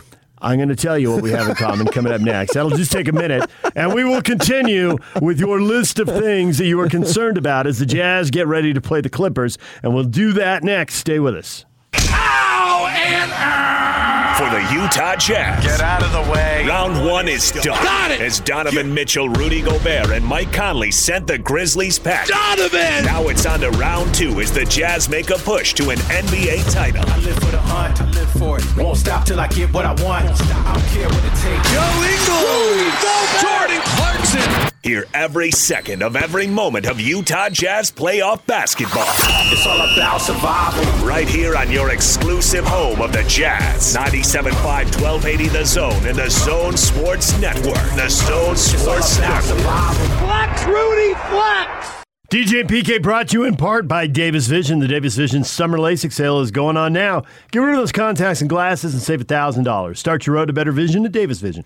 Check them out at davisvisionmd.com or call them today at 801-253-2080. That's Davis Vision. You know what you and I have in common now that we didn't have in common last week? Wow, you got lucky? I love the way you did that. You tripped him up on that. Well, because if I say no, then it's right. It was brilliant the way you phrased that on short notice, right? Yet he was nervous about the rap lyrics because he didn't know where I was going. When do you ever know where I'm going? Oh, actually, a surprising percentage of the time lately. It's starting to freak me out. Why am I thinking like PK? No, what we have in common now is we both hate the University of Arizona. You've done it for a long time. I just started Santa doing it this Barbara weekend. Beat him in baseball. They beat him twice. They're in the same regional. Well, they were a top seed, though. Yep. UCSB had no problems handling the Big 12 in Oklahoma State. 14-4 and 13-3. Get out, Cowboys. You're done. But then Arizona just shut their bats down. 4-0 and 5-2. So send it packing. That's true. Yeah. Pac-12's got a couple more teams hanging in there. Man. Oregon State's playing today to see if they get to a super regional. It's time to make a coaching change in Tempe. Yeah. 4 times in a row, he was in the first round deal, and he didn't get out. In the regional? It's time to make a change as far as I'm concerned, although not that people care, but last year they only had, 4 rounds, and they had 7 guys. Last year was the year, including the number 1 pick, but we know that there was no Omaha last year, which sucks for those kids. Yeah. Oregon and Oregon State are both playing as double elimination, and they're down to it's 1 game winner take all now. Both teams have 1 loss. So maybe the Pac-12 will get a couple more teams through there. All right, let's get back to the question of the morning. The Jazz. What concerns you about the Clippers?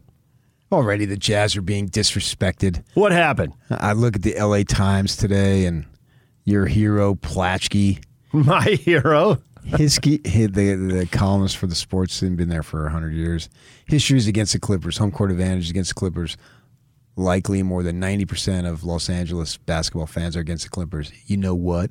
Bet on them anyway. Bet on them big. It says here, this first-round fright was the series, and this Game 7 brilliance was the win that will eventually catapult them into the NBA Finals.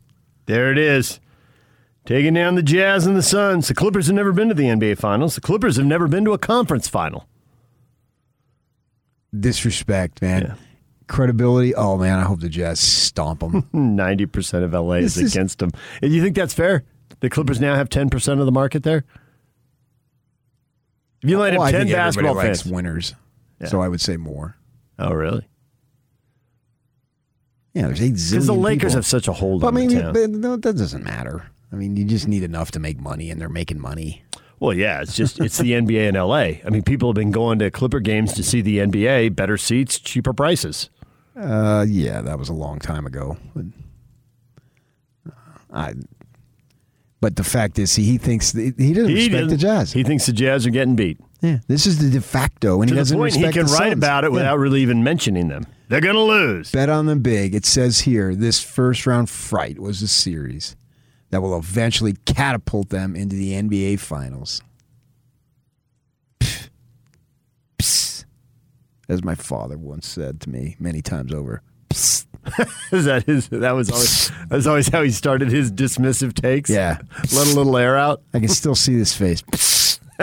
That was his big thing. You knew where he was going if he started with psst. I knew when I opened this story. That's why I was trying to get in like computer here to be able to read it. Oh, to get into Clippers, you get a new computer, get a few more free articles? Yeah. Nice. Yeah. And so I knew darn well when I asked you guys how to log into this computer that once I opened this was precisely what I was going to read. Dismissive. Yeah. I knew it. I absolutely knew it. Even though the Jazz are favored in Vegas, I just don't think that people think they're all that. They think that the bottom line here is they think they're a fraud. Yeah. They're a regular season success story, but so what? Under the pressure of the playoffs, they will wilt. Yeah, and that's why Memphis, BFD, that didn't do anything. That's the 8 seed, 9 seed. Yeah, they weren't even the 8 seed. They were the 9. They were the 9th seed that took advantage of this greatest thing ever that somebody concocted. They got no veterans. They got no playoff experience. Not happening. People, rally around us. How irritated are you? The Los Angeles Times. What? Right. When we come back, get on the freaking line. I'm furious. Mark Madsen, who's got LA connections. He does. He better come through for us. I'm never talking to him again. UVU's men's basketball coach, the former Laker, plenty of playoff experience. We'll talk playoffs with Mark Madsen next. Stay with us. DJ PK brought to you in part by SNS Roofing. SNS Roofing is your locally owned roof repair expert. For a free quote and for all your roofing needs, call SNS Roofing. Time to welcome back Mark Madsen, UVU men's basketball coach, former Laker. He joins us now to talk a little NBA playoffs. Mark, good morning. Good morning. How you guys doing? Good. So, Mark, how were the first-round picks? Did you nail it? You pick all the higher seeds, you pick a bunch of upsets, and now you feel like you don't know what's going on. No, I mean, look, the Lakers are out, so you guys know I didn't nail it. But look, Phoenix played well. Obviously, the Clippers are playing at a high level with Kawhi Leonard playing the way he is. So it's been fun to watch. It's been fun to see just the guys that have elevated their level of play during the playoffs. Speaking of that elevated level of play, you've been there. How much does the intensity and everything ratchet up between the first and second rounds? Because that's where we're at now. It definitely ratchets up. Number one, from the regular season to the first round, and then onto the second, onto the conference finals. It just gets more and more intense every time. The stakes are higher.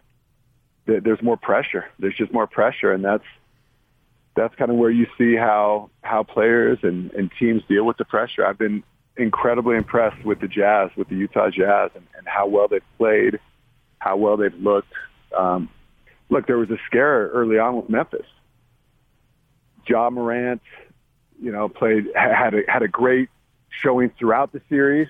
That early loss that the Jazz had, but you got to give a lot of credit to the Utah Jazz for the way they bounced back and played so well against Memphis.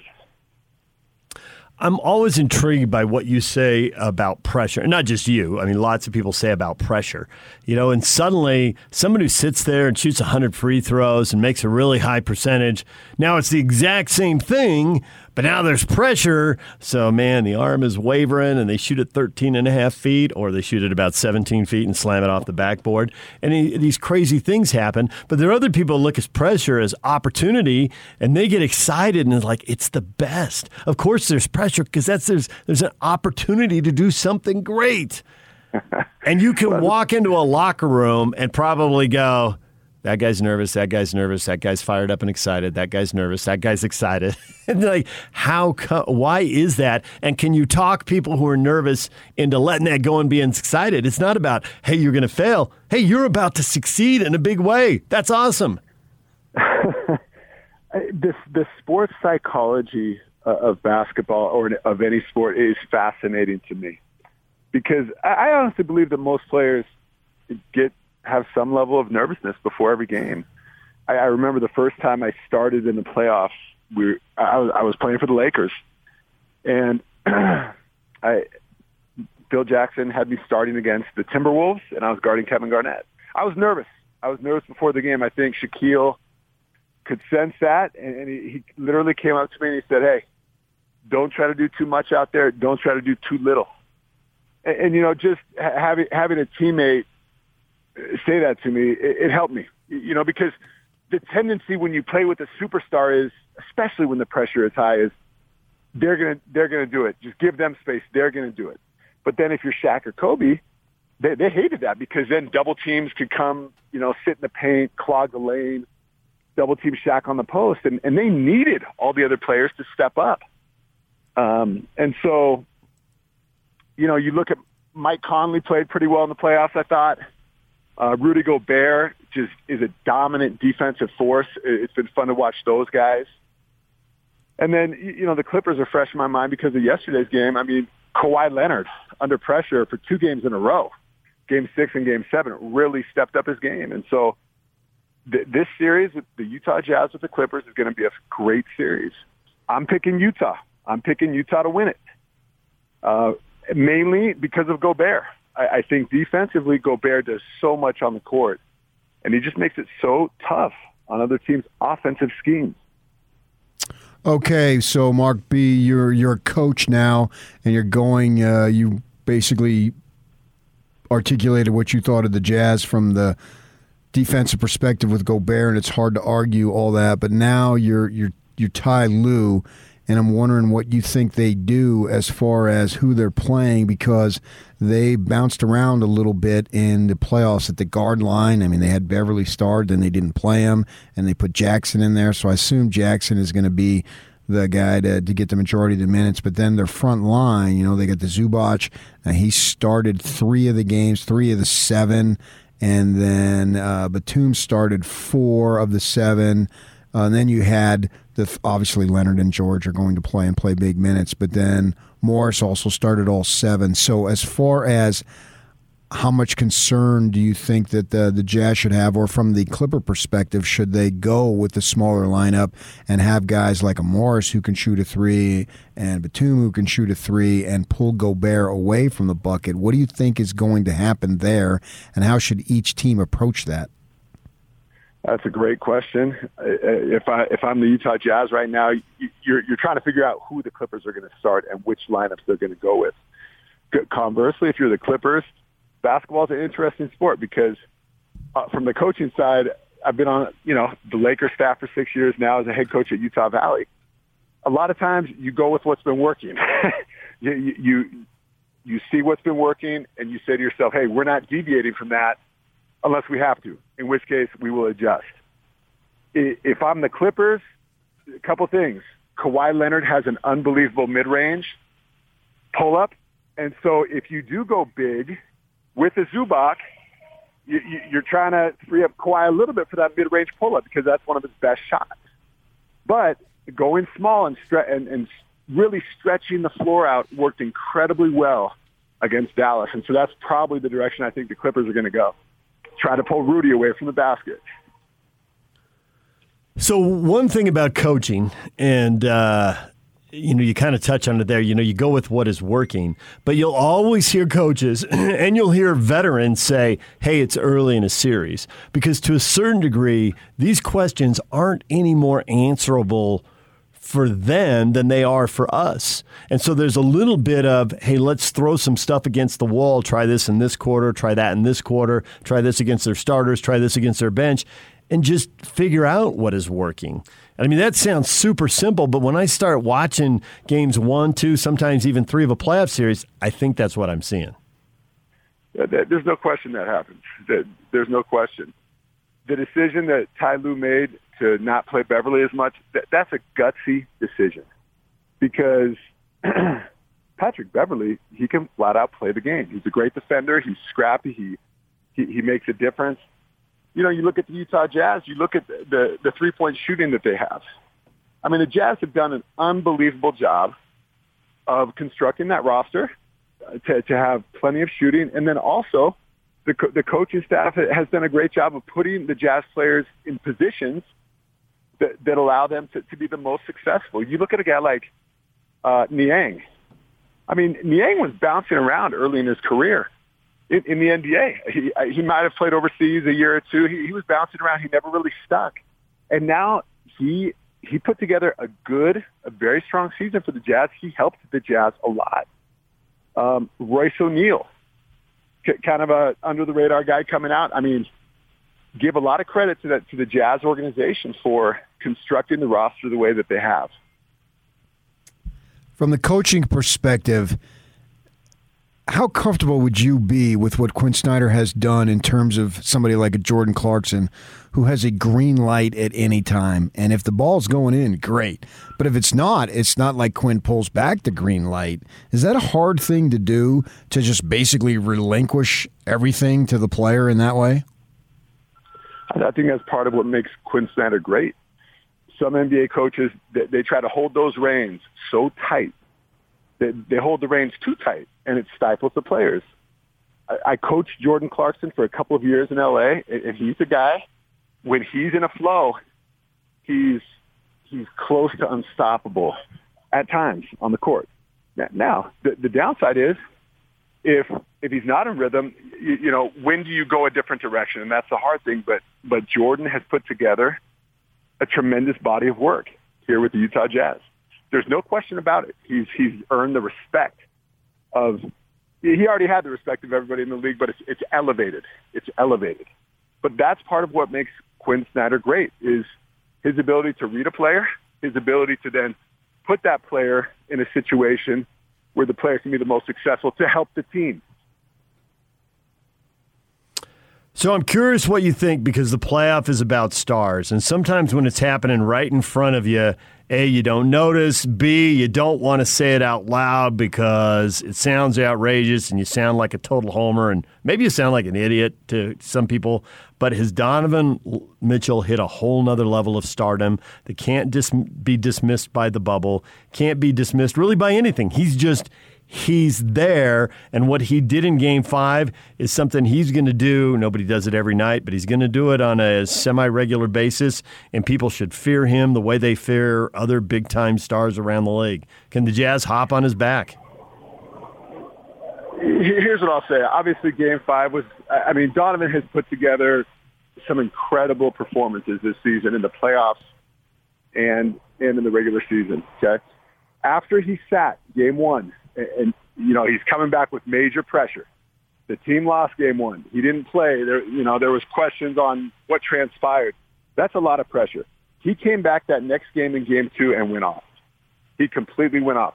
That's hard to do for a couple of reasons. Number one, the pressure is ratcheted up.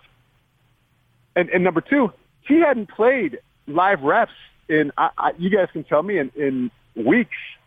So it's very difficult to, basketball players, we all know, sometimes to get into a rhythm, you have to have a few games under your belt. Look at the Lakers. Look at LeBron and AD. Those guys missed a lot of games, and as great as they are, they were never fully able to recapture their rhythm. Donovan came back and got into rhythm quickly, okay? He's still a young star.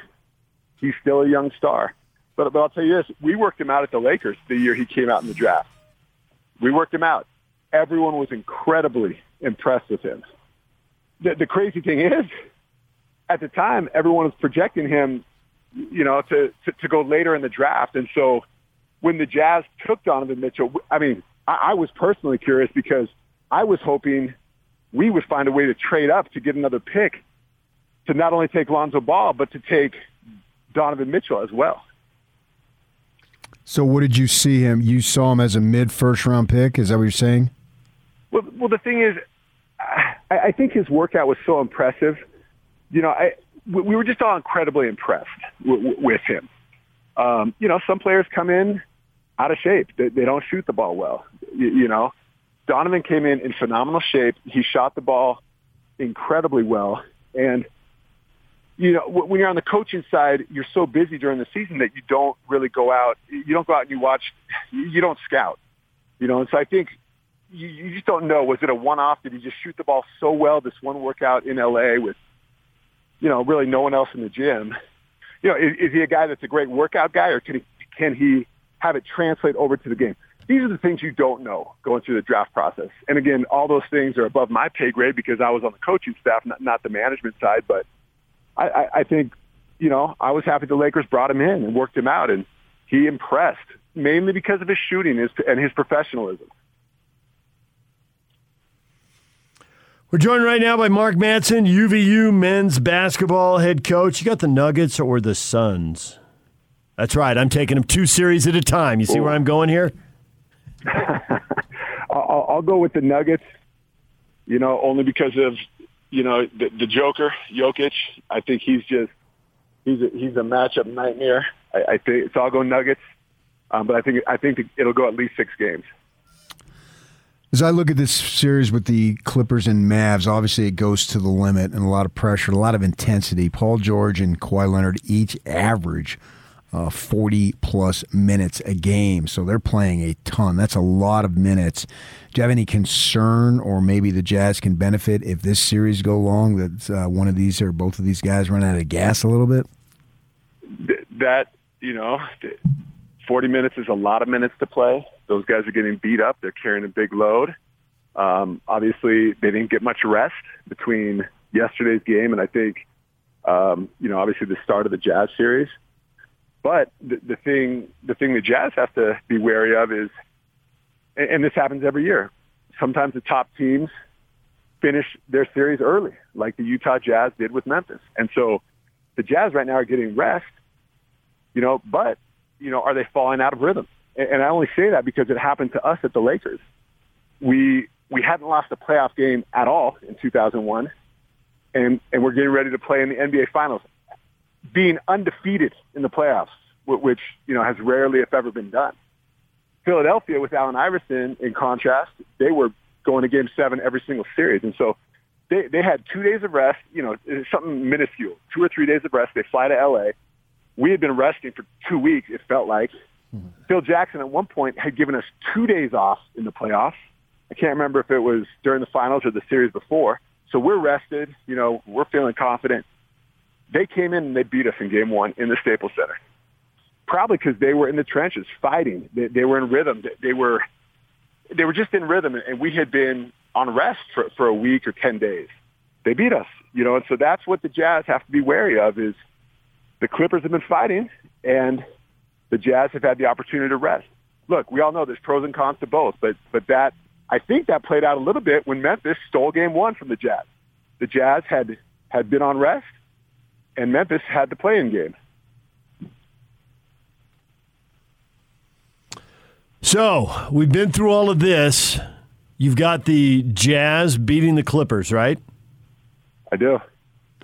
And you've got the Nuggets. So you got a Jazz-Nuggets Western Conference Final. Yikes. Who have you got coming out of the East? The East, I haven't quite formulated my thought on that yet. I don't know. The East is more of a toss-up. I haven't seen those guys as much this season. Living on this side of the country, that's the way it works. So, from the college perspective, Mark, this has got to be a crazy summer. We know with football that recruiting is open and guys can make on-campus visits. Now with you guys in college basketball, the transfer portal is just outrageous. Coach Krzyzewski's talking about it, and as he's getting ready to retire, it's so, I don't know if controversial is the right word, but anyway, it's out there, and I know you guys have put out a press release. You got a transfer. You may or may not get more. But for you particularly, going forward here in June, what's the summer going to be like as far as you juggle all these things and recruiting and your summer camps? I know you want to talk about the camps and all this stuff. How's all of this going to play out for you guys at Utah Valley? Well, it's college basketball is free agency now. I joke with some guys that have NBA experience, and they say the only difference between the NBA and college is that in the NBA you can actually put someone under contract and know that you're going to have them for 3 years. Yeah. In college, this is a year by year free agency. It feels like, and sometimes as a coach, it presents some challenges because you want to build continuity, but I think it's good for the players. For the most part, I think it's really good for the players because it gives the players freedom to explore what's best for them. And so I'm always going to err on the side of what's good for the players. Now, the only downside for the players is this. I mean, sometimes if you can transfer so easily, you never go through those difficult moments with teammates, with a head coach, with a program, because you're just out of there. Hey, I'm out of here. I don't like X, Y, or Z. I'm out.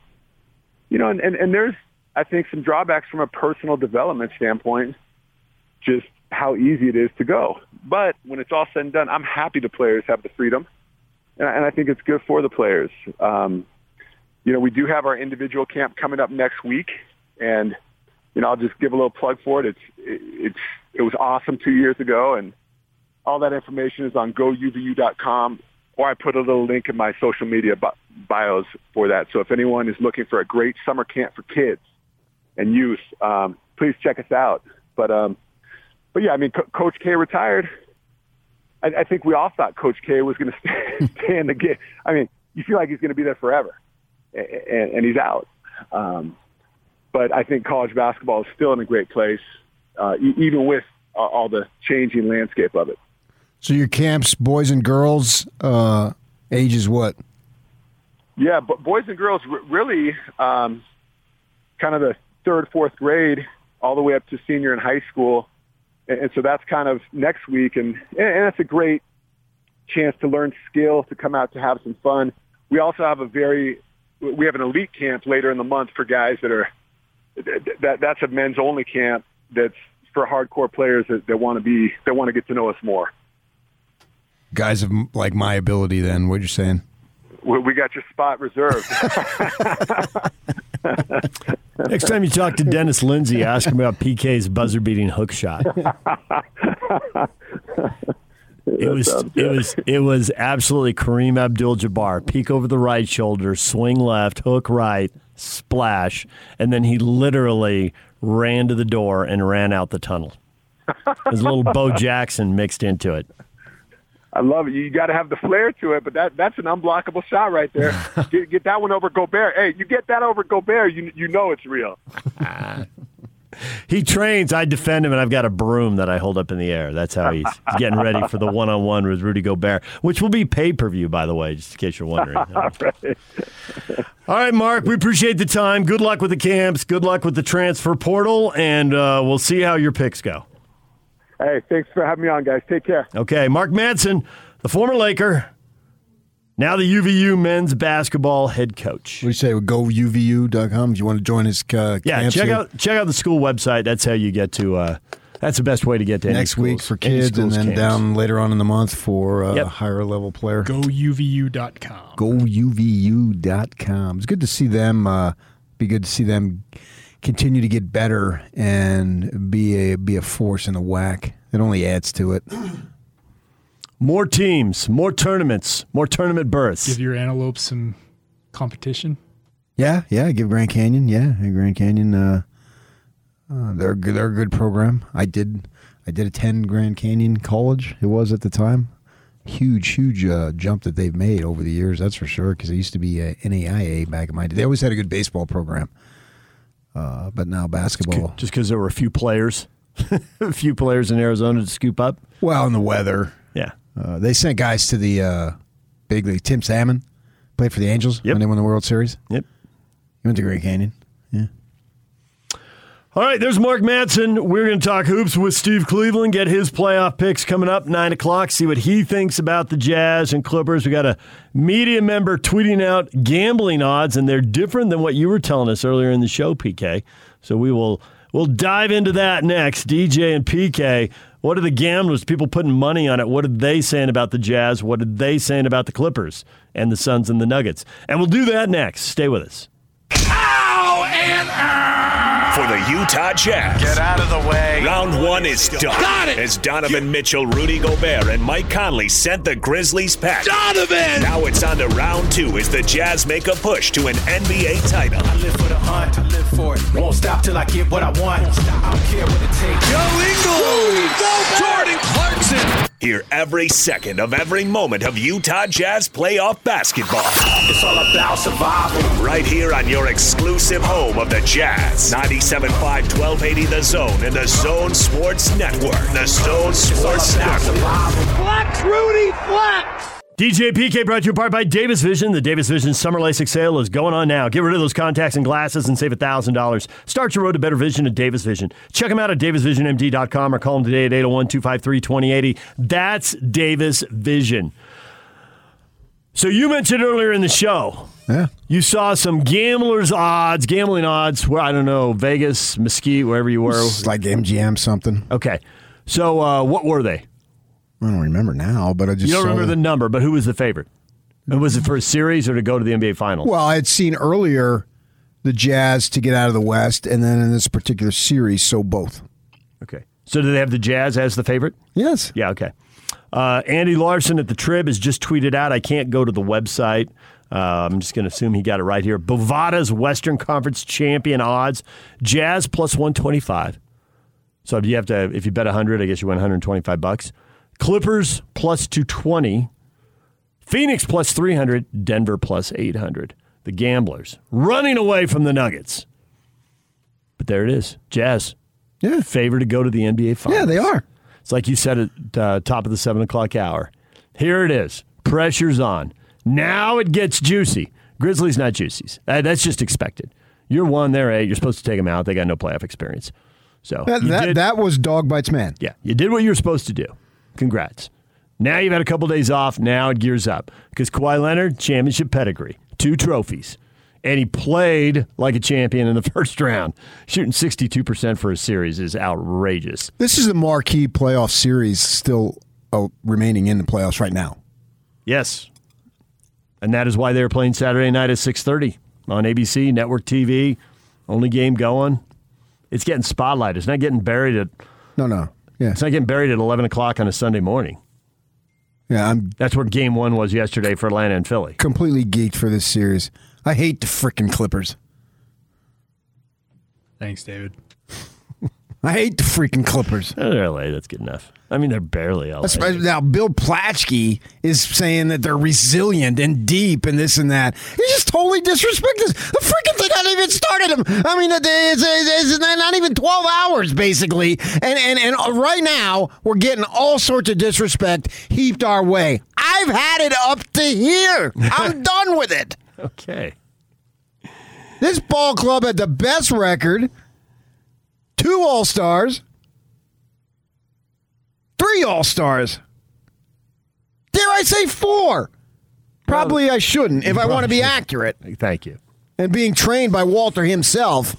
If I'm Jazz fans, I'm fired up. Trained by Walter himself. How many classes did you take from Walter Cronkite? No, one of the professors, Walter Kemp. Okay. Walter Davis. Metaphorically Walter speaking, Davis. Give me the famous Greyhound. Walters. Come on. This whole thing here, man. If I'm Jazz, I'm irritated. All right, Troy, one of our callers just called in and said the Jazz are minus 135 favorites to beat the Clippers. Yeah. There it is. So you got to bet $135 to win 100? Is that how that works? Okay. So how dare he come out here and say that they're going to the finals? How dare he? Yeah. You mean Jim Plaschke. Bill Plaschke. So His brother Tom dismissive. Plaschke. Jeez. When are we going to get respect? When you get there, and not a second sooner. Well, then why did the Clippers get it now? They haven't gotten there. Because Kawhi Leonard has been there. Oh, BFD. That's it. Yeah, That's and the reason. And That so he is the wrote reason. a weak East Conference, and then had all sorts of injuries to the Warriors, and then he was on the team with Timmy D. Duncan, on. Ginobili, and Parker got their last title, and Kawhi Leonard was there. That's like Mike Smirk. Did he get a title when he was with the Lakers? Who is that tall dude Chuck who barely played? Nevitt. Chuck Nevitt, thank you. Chuck Nevitt's got rings and Charles Barkley doesn't. Which Chuck is better? I knew you were going to go to Chuck Nevitt. I couldn't. I couldn't even think of his name. But we all we all see him, towel draped across his shoulder, standing at the He had end a of the stash. bench. Yeah. Yeah. All right, let's go, guys. Go get him. Yeah. So all he did is do is block views of people sitting behind him. Come on. Why would I give the Clippers all sorts of respect and not the Jazz? Kawhi Leonard. That's it. And the Jazz went out in 7. I mean, they've gone out in the first round 2 years in a row. And So the Clippers did that too. Clippers went out in the second round. They went in 7. I mean, they lost to 3-1. I get that. Yeah, What's they the- both blew what- the 3-1s to Denver. Doesn't matter. And the people who put money on it, who are the ultimate? They're going with the Jazz. Yeah, so why would you just summarily dismiss the Jazz here? The credibility of Because the you're Jazz sitting in is at L.A. stake. watching the Clippers. Because Plaschke is watching the Clippers. That's why. Then turn the channel. Oh, you got me there. It's not like in the old days when most games aren't even on television or tape delayed. Come on, everything's available here. This is their opportunity to really establish who they are and their greatness. That's what this series represents. Because if they lose, it's going to be a roundhouse country, literally spread across it. I told you so. So what happens as you say. what happens if the Jazz, Mr. I see the future, what happens if the Jazz throw themselves all into this, win a long series, which is what the Clippers seem to play, right? Kawhi Leonard's been there for 3 playoff series with Paul George, and they've all been long series. 6 with the Mavs, 7 with the Nuggets, and now 7 with the Mavs. Right. So long series, Jazz totally throw themselves into it. They're exhausted, they win it, but they lose in the next round. I don't worry about that then. But I do think I think that this series establishes their realism, their truth. They will get respect for winning this series. Yeah. No matter what happens after that. It was like, okay, that was a good win. Yes. Now you got to do more. You got very little respect for beating the Grizzlies. Supposed to beat them. You basically swept them. Everybody views it as a sweep. Once you got Mitchell back. Yes. And I did see people sitting on national TV say that. Yeah, they lost a game, but Mitchell didn't play. Right. And once he came back, you barely even trailed. I mean, it was almost wire to wire in all 4 of those games. Sorry, Watchdog guy. They dominated that series. Yeah, I don't want to get into that. Let them have that fun. I'm not 100%. Homer announcer was right. I'm not 100. Stop. Just stop. I'm not 100% in with you on the Jazz will get a lot of credit if they win this series. I think they do. You're the king. You're the king of this, and you're going against yourself here. And I'm with the first version of you, not this second version of you. It depends on what the series looks like. Am I Sybil here? A little bit, yeah. Everybody knows you would say that. That's true. I think the Clippers are a representative team. I picked the Clippers to win it last year. Obviously, I was wrong.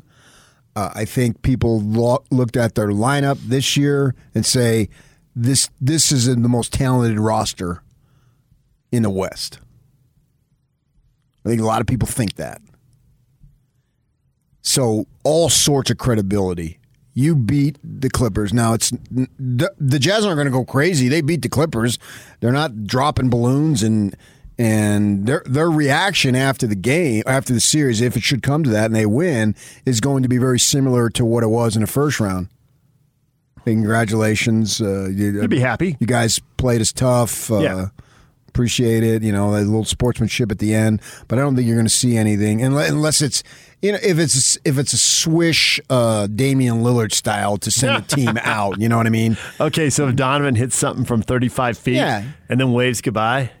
Well, you can get that in the regular season, some humdrum game, and if it's something. Well, remember when Bogey hit that shot in Houston? They went nuts. Yeah, because it's the moment. Right. In the moment. That was a crazy shot. Right, and I get all that. And he did it the same thing. He beat Milwaukee earlier in the year. But if they win in Game 6 or Game 7 and they win by 6 or 7 points, I don't think you're going to see that much emotion. It'll be Steve Klauke.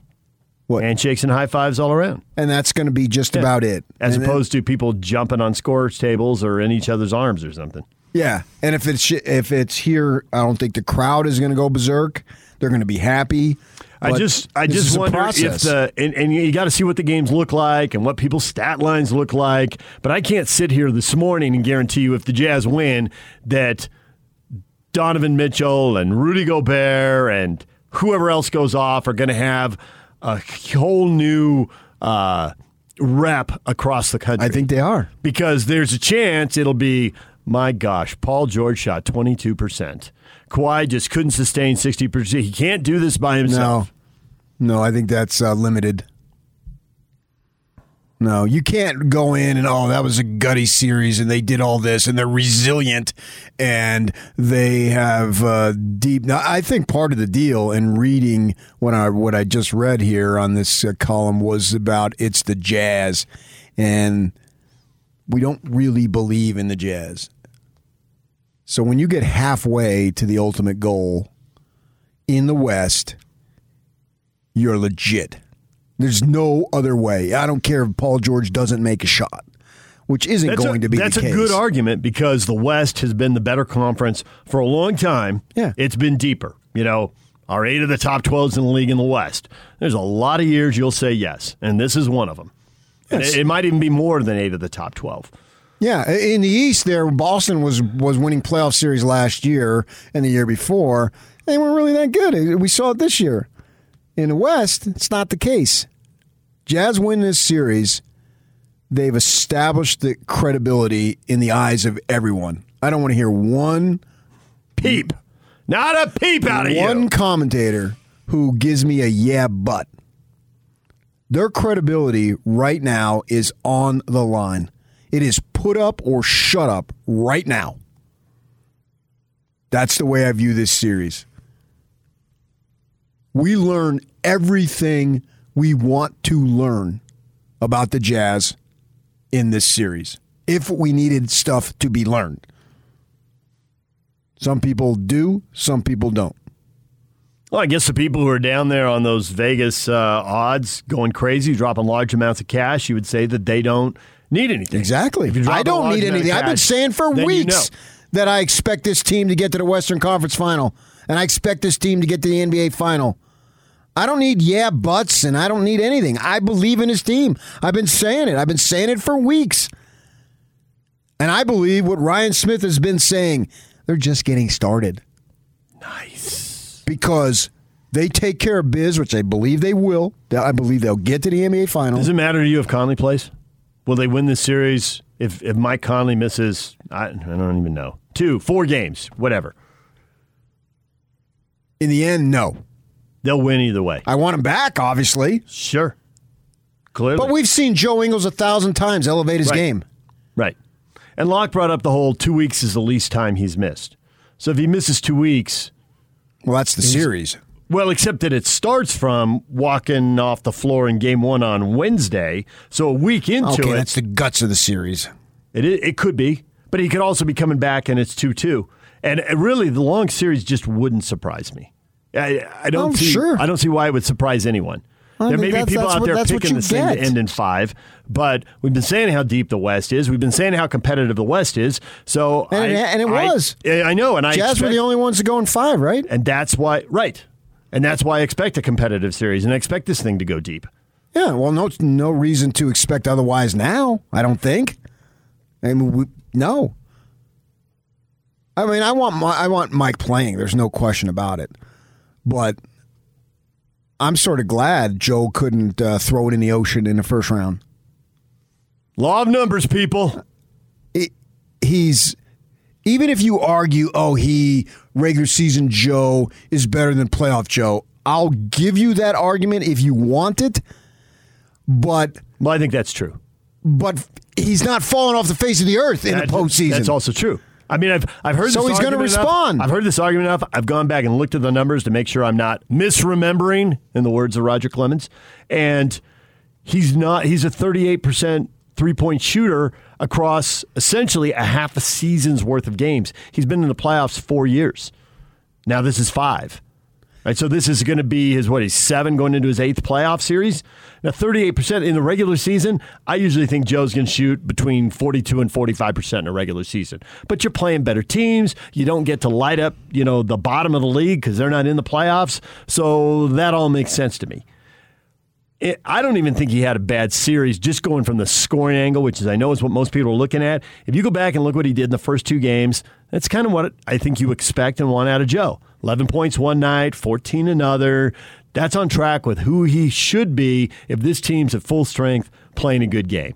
He gets a shot here, he gets a shot there, he's going to knock him down. He fools somebody with that okey doke on a drive, show the ball like you're going to throw it to Gobert and then pull it back and lay it in. Hits an open corner 3. That's what you expect. Now, these last 3 games, he scored a grand total of 5 points. Good. That's to your law of numbers thing. Well, he ought to be getting back to who he is. He will. And plus, he's a Paul George irritant. So he's a PG-13 irritant that turns into R-rated. Bring your earmuffs for your kids if you should be able to be fortunate enough to sit close. Does Paul George get the cold sweats seeing Joe Ingles coming? Or he's had lots of bad playoff series and he doesn't really associate it with Joe. Oh, but he's not thinking about that now because he's thinking he's back or he's ready to go. And Joe is going to get in his what's the phrase? Under in his head, I guess. In his head. Yeah. In his Under face. his skin. Yeah. You just wait and see. All right, DJ PK, it's 97.5 and 1280 The Zone. Got more of your feedback coming up. We got a lot of people hitting us up on social media with their takes on the series, what they're worried about with the Clippers. We will get to that next. And we've got Steve Cleveland coming up at the top of the hour. He's about 15 minutes away. Stay with us. The Big Show, with Jake Scott and Gordon Monson. General manager of the Utah Jazz, Justin Zanuck. Quinn said this is a different team than a year ago. What's different about it? Obviously, a lot of different events last year forced us to learn some hard lessons, whether it's accomplishing what we did in the bubble and not getting to where we wanted. Having Jordan for a couple training camps, Bojan's return from injury, Mike getting acclimated and getting to know us and us adjusting to him. All those things just took a little time. And the character of the group, the resiliency of the group, had a lot of challenges this year and had some really good responses from those where maybe a less experienced team would have been a little more rattled, and they've come through great this year. So really proud of them and the growth they've shown. Catch the Big Show weekdays from 2 to 7, presented by Big O Tires, the team you trust, on 97.5 1280 The Zone and the Zone Sports Network. And now, your Rocky Mountain Chevy dealer's strong play of the weekend. Leonard against Marjanovic, far side corner, baseline drive to the rim. Kawhi Leonard! A building-breaking jam! Another one from Kawhi. Add Porzingis to the poster list. There's a Chevy Strong play of the game. Kawhi Leonard carrying the Clippers into the second round. Know it today. $450 on the Big Show, and you can win fabulous prizes. Coming up, Steve Cleveland, our basketball insider, is going to join us in just a few minutes. Got a lot of people tweeting at us this morning about the question of the morning. What worries you? What concerns you about the Jazz and the Clippers? And Bryce says nothing. Jazz in 6. Going to L.A., wrapping it up on their floor. Fine. What did they have, like 7,000, 10,000 there yesterday? Is that what it was? 7,000. Yeah.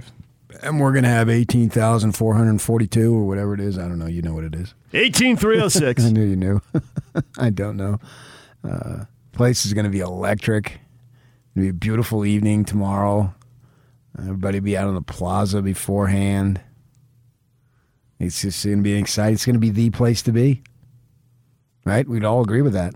Right here in this building tomorrow. Going to be going. The guys are going to be jacked.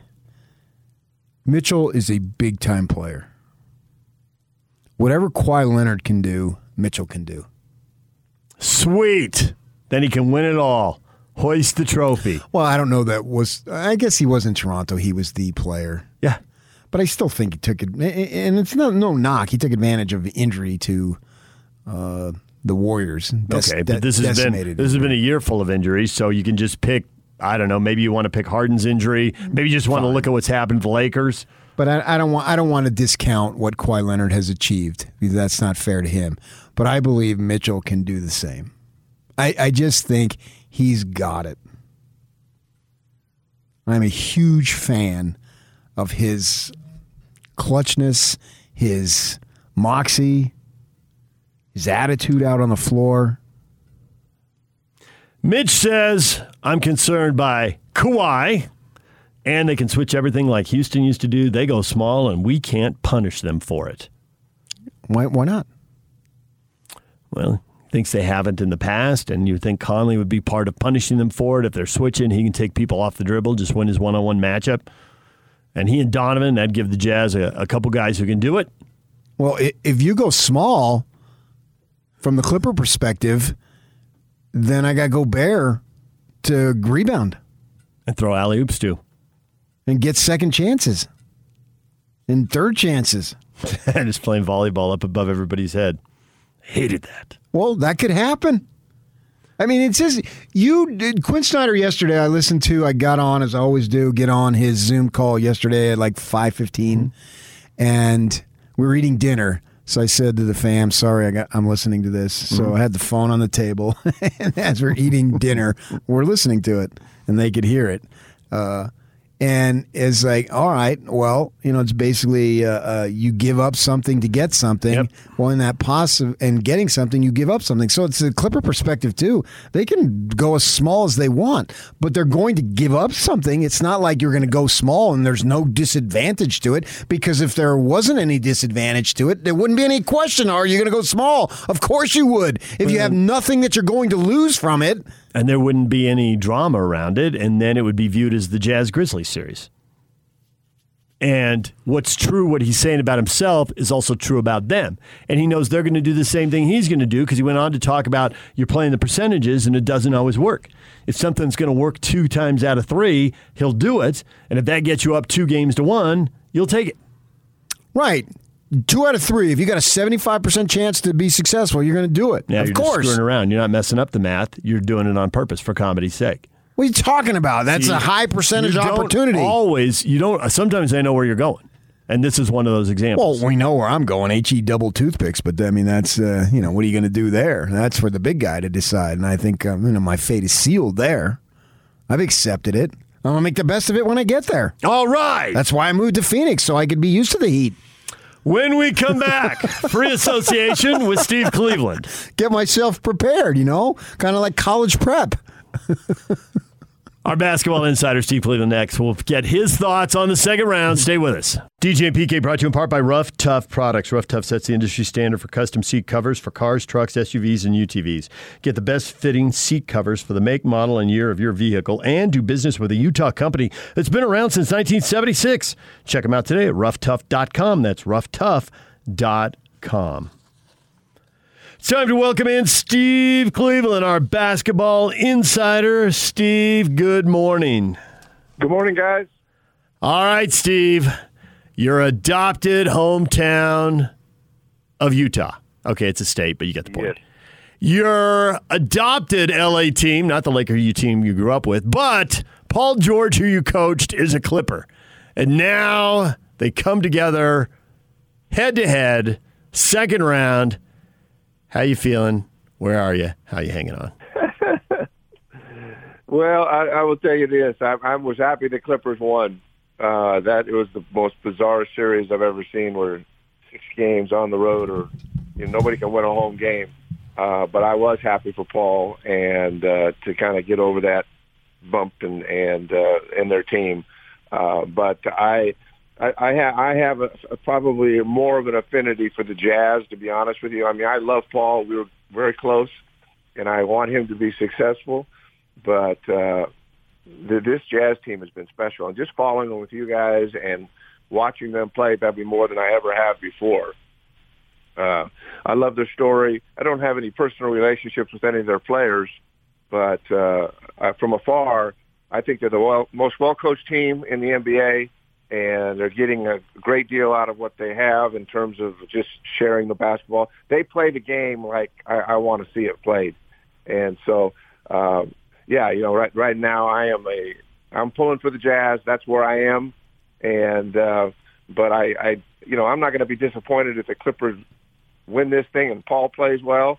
Certainly I'm supportive of him, but for me, I think the Jazz have an ability to win this whole thing. And so that's where I sit today, and I don't think that's going to change.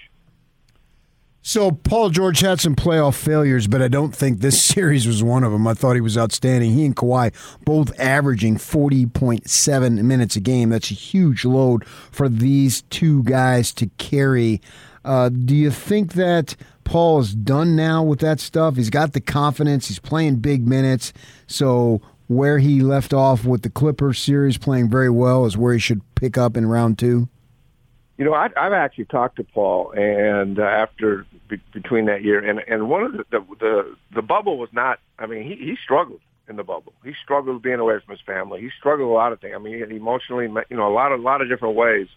And because I remember watching him at Indiana as a young player, and he had great runs and in the playoffs and played well, and then he just kind of developed a history, and it was really accentuated last year where he didn't play well, and especially in the moments he needed to. But I think he is playing with more confidence. And the thing about this Clipper team is they are committed to guarding. Now, Dallas is different than the Jazz are, because the Jazz have far more shooters than Dallas had. Though Dallas shot the ball pretty well. Timmy Hardaway really, I think, was the biggest difference. He kind of disappeared the last 2 games. Doncic was there constantly, but they're playing Porzingis. I mean, they're playing big, and when they play big like that, you really kind of take away shooters. And I thought the advantage was for Kawhi and the Clippers, because going big when you're in the zone is fine, but all of a sudden the zone wasn't working.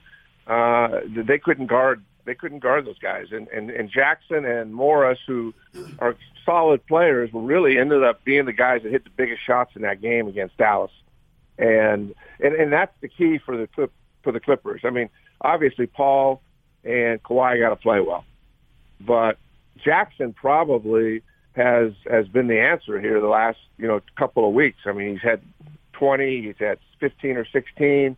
If he can make shots in Utah, this is going to be a 7-game series, because they've got enough talent. 2 things, the big question marks for me with the Clippers are, can Jackson continue to make baskets, and can they get away with playing Batum at 6'8" against Gobert? Now, they got Zubac at 7 foot tall. He's capable, but I think Jackson and Morris are the 2 guys you have to look at. If they can make baskets, this is going to be a 7-game series, because certainly the Clippers are capable of winning this thing. But I just think Jazz are a better team. So I'm curious what you think of the Clippers' ability to go small and consistently defend the Jazz. Not for a short stretch, but for a long stretch. Can they do that? Or if they do, if the Jazz see it enough, will they solve it? Yeah, I think if they go small, stay small, the Jazz will see it, and they'll solve that issue. I think, there aren't any matchup problem. I mean, Kawhi, I'm sitting there, and I was thinking about who's going to guard who, and I have no idea. But Jackson's going to start on Mitchell. I mean, that's going to happen. And either if they want to, O'Neal's not a guy that's going to be a volume shooter. when the game's on the line and Bogdanovich is going off, then now you can see Kawhi Leonard guarding. And that's, I mean, it's one of those things that Leonard's capable of guarding anybody in this league, as is Paul. I mean, they're long. They're both 6'8", 6'9". You look at Morris. I think Morris could start on Bogdanovich. And, they match up with their guards. Ingles, I mean, is Conley going to play? I don't know if he's still hurt. We don't know either. Take Conley out of the lineup, and the Jazz are kind of a different team. Not that Ingles and others can't jump in and get it done, but the matchups at the 2, 3, and the 4 with Leonard, Morris, and George are all pretty good defenders. And so I think they match up there. Where can Jackson, can he guard Mitchell? And can Batum deal with Gobert and the screen and rolls? And Zubac's going to have to play 25 minutes in these games. I mean, I just can't see Batum playing 25 or 30 minutes. Now, you can ask yourself, hey, they just played the tallest team in the NBA, but Porzingis is not really a pick and pop or screen. I mean, he may be more of a pick and pop. He's not a screen and roll guy like Gobert is. And so I think that's going to be the question marks for me, is at the 1 and the 5. Not so much the 2, 3, and 4. Not that the Jazz guys can't do it from there, but the Clippers have really good defenders in Leonard, Morris, and George at guarding those positions. So I think the 1 and the 5 are going to be the focus. I mean, I could be dead wrong on that, but just looking at it on paper and watching these teams play, can Jackson stay out of foul trouble? Now, Rondo hardly played. I suspect Rondo will play more in this series. So when we look at the Clippers, are you more concerned that they blew multiple chances to establish themselves in the series, or are you looking at, hey, when they had to win, every time they did? Well, I think I do have question marks, and I think the situation is that matchups. I just think the Jazz are a difficult matchup for them when they're putting 4 shooters on the floor, guys that can all shoot the ball, and then you got a 7-footer inside that protects the rim and can create all sorts of problems on screen and roll action. No, I am concerned that the Clippers have to make an adjustment. I'm more, if I'm a Clippers fan right now, I'm more concerned about who's gonna make baskets on the road, and certainly they're playing with more confidence right now. But and sometimes that gets overhyped in terms of losing close games and not getting over the top. I think the Clippers are going to come in there really confident. I think they were embarrassed last year in terms of how they were up 3-1, but the Jazz were too. They were in the similar situation. And so these are 2 pretty hungry teams with a lot to prove, and the Jazz have been more consistent over the entire year. But there's a lot of people that feel like the Clippers could be the most talented team left in series. I mean, that may be true if Harden doesn't play for the Nets, but there's certainly a lot of talent on that team. They're long, but they're not always the most consistent shooting team either. And we're seeing a new version of Kawhi Leonard the last 2 games where we haven't seen in a long time. I mean, he's playing like he did with Toronto now. I mean, he's just flat out getting after guys, and he's going to be a tough guard for anybody that the Jazz throw at him. He shot 62% in that playoff series, which is outrageous. But the Mavericks in the regular season are a mediocre defensive team. And when you get rid of all the bad teams, you go to playoffs, that makes them a bad defensive team at the postseason level. So Gobert changes that. But I think what you said at the other end of that answer, when you were talking about matchups, I just think Quinn Snyder has been coaching for this series and the Lakers series that isn't going to happen now, all season long, because we have constantly heard him talk about playing with pace, taking the first good shot, getting the ball up the floor quickly before the defense gets set. The Jazz are smaller, especially the backcourt. They are smaller, but if you run and you don't let the other team get matched up, you can get a 3, and he's been preaching 45-foot passes up the sideline all season long. And the guy who catches that 45-foot pass is supposed to take the shot. You're open, take the 3 then. He doesn't care that there's no rebounder there. Take it then, it's the best shot we're going to get. And it just feels like that's because he knows that if the Clippers and Lakers get their defenses set and matched up, the Jazz are in trouble. So he's been preaching it all year. How much faith do you have in borrowing from Pat Riley's Showtime Lakers? You got to rebound and run because that's the only way to beat the Celtics' big front line. And I know the game has changed, but it hasn't changed that much. Here's Quinn preaching the same thing. No, you know what? That is a great philosophy. I think the other thing that you can add into that is altitude, and I think that I know in college it was more impactful because nobody played at altitude, didn't play at a lot of altitude, and they've played there and they've played at different places. But that altitude late in games and guys, because let's face it, what was it, 47 and 48 minutes that Paul and Kawhi played? I mean, that's a lot of minutes. And when you get at that elevation and teams are running, it's not that they can't shoot the ball. When you're tired and your legs aren't strong, you don't shoot the ball as well, especially late in the game. So if they can push the envelope and run and get out and get early shots and make those shots, that makes it's going to make it really hard on the Clippers. There's no question. I think the philosophy is the right one. I mean, I remember coaching at altitude, and I remember we wanted, it was a situation. Anytime you can score in transition, because maybe not in the first 10 minutes, but certainly in the second half of that game, if Paul and Kawhi are having to log 40, 45 minutes a game, now they're young and they're in great shape and all that, it takes a toll on you. And so that will be a factor. I think the other thing, too, is they don't, the Clippers don't have Jordan Clarkson. And Kennard and Kennard came in and made a few baskets in that game, but, Jordan Clarkson could start for the Clippers. And he'd start for the Jazz if they wanted him to. He could be a huge difference maker in this game. I mean, he is, in my mind, he and Mitchell are the two best players in that team.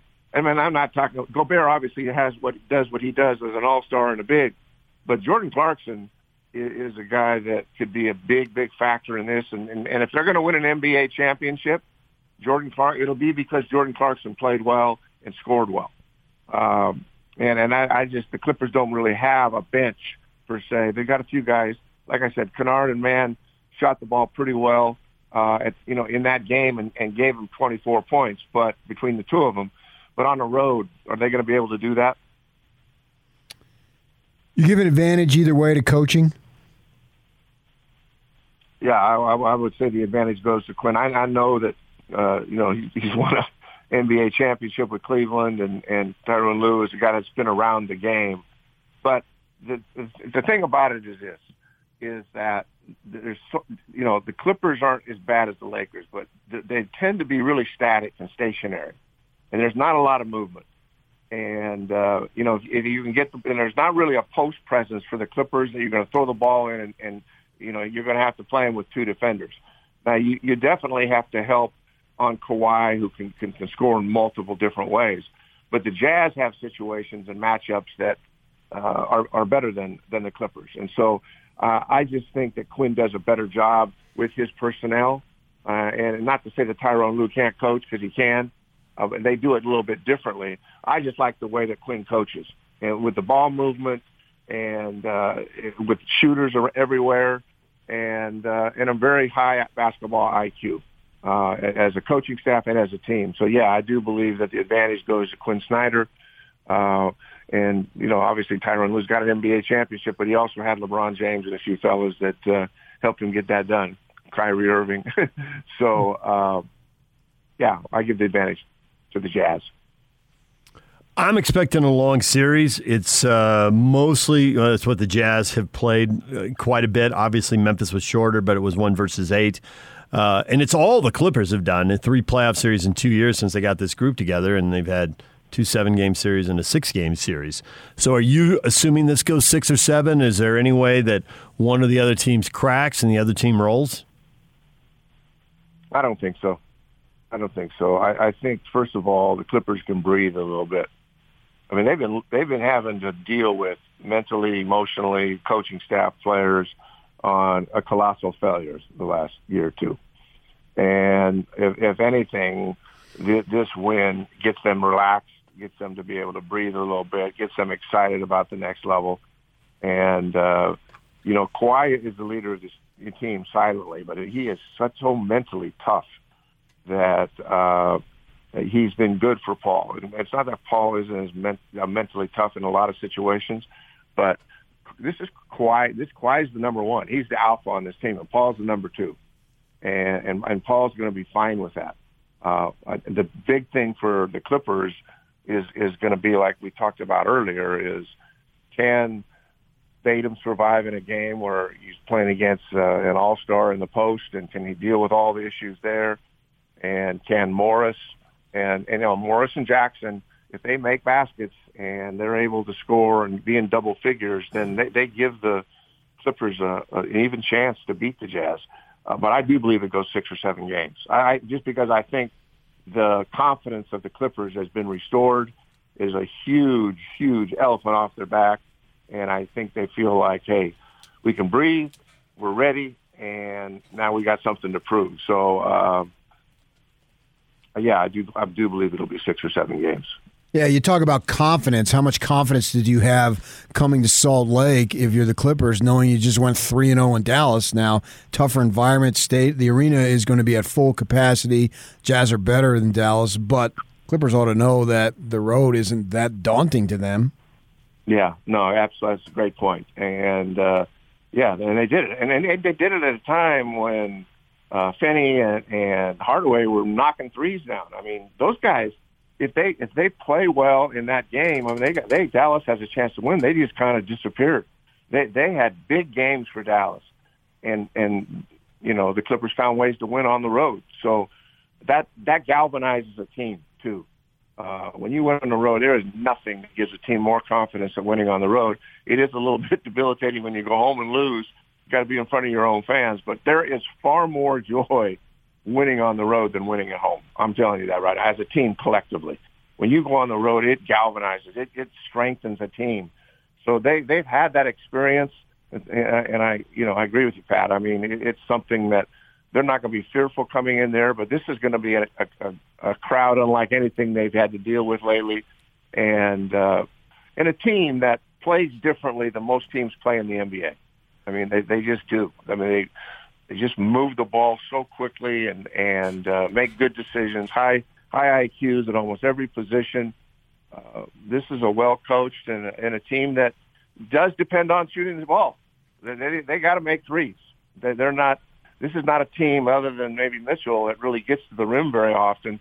The rest of them are pretty much, stand up, shoot up threes coming from the perimeter on penetration and on transition offense. So, and it makes it a little more difficult on the road, but they've got so many shooters that on any given night, any 2 or 3 of them can get going. So, but the Clippers are going to be way better this time around than they were last time, and not against the Jazz, but just in the playoffs, generally speaking. That was a huge elephant off their back to win that series. They'll come in a little more relaxed, but again, I do believe altitude will play an issue, especially when they're only playing 7 or 8 guys.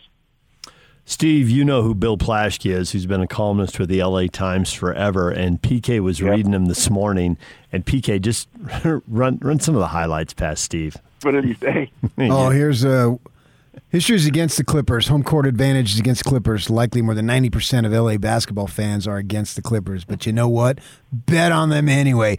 Bet on them big. It says here, this first round fright was the series, and this Game 7 brilliance was the win that will eventually catapult them into the NBA Finals. Such disrespect, Coach, for our Jazz. It's disrespect. Hey, what do you expect from a guy from LA? You know what? I think they're just trying to find something that can excite the people of LA after a really, really disappointing Los Angeles Lakers season with injuries and not playing very well, and the Clippers kind of being the same. So I don't know why he's getting on the bandwagon. I haven't really read his columns. I know who he is, but yeah, Jazz will take that for the locker room feeder, and I don't. You know what? That stuff means a lot to fans and to high school kids maybe, but that doesn't fly I don't think Quinn Snyder's too worried or the players are too worried about being disrespected. You got to go out and play and do it. But they got to sell newspapers too, and that's not an easy thing to do these days. Okay, that's all true, but in the whole disrespect thing, how about the fact that the Clippers tanked at the end of the season, lost 6 of the last 10 games, sat 5 guys who normally would probably play 150, 160 minutes in a game, maybe more than that, so that they could lose to Oklahoma City on the last day so they could get the Jazz in the second round instead of the Lakers. Oh, yeah, that needs to be on the locker room board in the Jazz locker room. No, that was stupid. That was so ignorant and not good for the game. And they made up whatever they made up, but everybody could see that from the outside. That was they wanted to avoid the Lakers. They wanted to play the Jazz, and I don't know anything about the inside of what's going on in the Clipper locker room, but it from the outside appearance, it did appear that that's the path that they were taking. That would have really backfired on them if they lost to Dallas. They would now be able to come out of their houses for about 6 months. The coaching staff, the general manager, and everybody else involved with the Clippers. But they can breathe a little bit of sigh of relief now. But, that's absolutely, man. And nobody wants to see that. Everybody hated that, and deservedly so. They deserved all the negative attention they could get when you go and do those kinds of things. That's not good for the game. But I understand why, but it's not good for the game. Go play. And so the Jazz can use that for some locker room fuel, but I doubt seriously if they will. It's in their mind, and a pretty mature group the Jazz have, and a coaching staff that is not going to get. They're just not going to be impacted by outside noise. There's just no way. Steve, as always, we appreciate a little bit of time. We will talk to you again next week, and at that point, we'll be midway through the series, so we'll see where it's headed. Yeah, that'd be exciting. I'm looking forward to watching the guys play. All right, thanks, Steve. Have a great day. Thanks. All right, you too. Steve Cleveland, our basketball insider, join us here on 97.5 and 1280 The Zone. When we come back, everything you missed in this show, we'll get you up to speed next. Stay with us. Ow and for the Utah Jazz. Get out of the way. Round 1 is done. Got it. As Donovan Mitchell, Rudy Gobert, and Mike Conley sent the Grizzlies packing. Donovan! Now it's on to round 2 as the Jazz make a push to an NBA title. I live for the hunt, I live for it. Won't stop till I get what I want. I don't care what it takes. Joe Ingles! Jordan Clarkson! Hear every second of every moment of Utah Jazz playoff basketball. It's all about survival. Right here on your exclusive home of the Jazz. 97.5, 1280 The Zone and the Zone Sports Network. The Zone Sports Network. Flex, Rudy, flex! Leonard against Marjanovic, far side corner, baseline drive to the rim. Kawhi Leonard! A building-breaking jam! Another one from Kawhi. Add Porzingis to the poster list. George top of the key to Leonard on the left wing against Jalen Brunson in the 2-3 Dallas Maverick zone. Driving middle, gets past Brunson, pulls up from 10, and he got the roll. Kawhi Leonard with 28. Time to get you up to speed on everything you missed in this show. We spent a little time talking Game 7, Mavericks, Clippers, the Mavericks supporting cast, PK. You have 2 ways to go here. One, the Mavericks supporting cast needs to be a little more potent here so that they can outscore the Clippers. Or 2, you just can't be a middle-of-the-pack defensive team in the NBA and think you're going very far in the playoffs. You can outscore people in the regular season. You get to the playoffs. I think the Mavericks are like 16th or 17th ranked in defense in the league. Well, obviously, the worst teams aren't even in the playoffs, so you're at a huge disadvantage. So those are 2 things people are looking at. Which one do you think sunk the Mavericks or enabled the Clippers to win? I don't think that the Clippers or the Mavericks had enough players they could count on from the offensive perspective when it mattered the most. Because defensively, you take a look at Game 6. At the end of that game, I don't know who's stopping Kawhi Leonard. Mm-hmm. His offense, in the end, I think offense is better than defense. And if you get players, I mean, if you get players, then you're really looking good. But if you get a player of that caliber who just gets in that zone that we've seen it becomes, from a fan perspective, it's so fun to watch. And watching that ball game, particularly late Friday night, was all sorts of fun for me, watching him make shot after shot. There was nothing that the Mavs could do. So I think on the other end, maybe try to keep pace, because if you have a guy scoring and then you're not scoring, then it becomes easier for the guy that's scoring to score. There's not as much pressure because he doesn't have to keep pace. And I just don't think Doncic has enough help. And I also think it's easier to find scoring than it is to find lockdown defenders. I just don't think there are that many. There aren't that many. NBA players are so good offensively. Yeah. And the Jazz rode that, trying to be the lockdown defensive team for a while. And they bumped up against, their ceiling. And they knew they were going out in the first or second round. Right. And they went for shooting 2 years ago. I think, to me, defensively, the most important thing that I look for is you got to be able to rebound, and you've got to be able to limit second chances, because it's almost like you start getting second and third chances, the basketball gods aren't going to make you miss. It's going to go in because it's like walks in baseball. You start getting loose with walks. Yes, that's actually an excellent analysis. Yeah. You just can't give people freebies. They're good enough. Right. If a guy's going to hit a homer, make sure it's a solo homer. You can't be hitting a 2-run shot because you walked him, dude. Yeah. And in offensive rebound situations, it becomes scrambled defensively, and guys ends up being wide open. We've seen that with the Jazz, Bogdanovich there, and some dude goes flying after him, and he just does a little pump, does a slide step, and he's got it for him. It's virtually a layup. Yeah. And so make sure you're taking care of the glass. But the Mavericks need some help. I mean, Doncic at 22 years of age is an absolute marvelous player. He's going to be fun to watch for the next 10-plus years. One thing that I read, and this is where it helps to be at games and not watching them on TV, because you can see stuff regardless of where the cameras go, including to commercial break, and that Doncic was gassed in the fourth quarter. Even when the ball went out of bounds, he was getting inbounded, he would lean on the scores table, and they could just see him huffing and puffing because... And the Clippers did get big late shots from role players. Reggie Jackson had a big shot. The lead was, I think, down to 7, and he pushed it back to 10. Morris hit one. Morris, yeah. And so the role players can hit late, but if the role players could at least carry you earlier in the game or in the middle of the game, because Doncic spent just a ton of energy in the first half and went off, and they didn't get stops, and they're still down at halftime, and he spent already. And I think that's one thing, with Mitchell, there are a lot of times Jazz fans are like, why didn't he get going till the second half? Well, he didn't have to.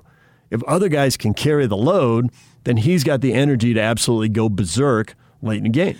Yeah, I think Doncic carries the most or the heaviest load of any player in the NBA, even more so than Lillard does with Portland. Because you trust McCollum?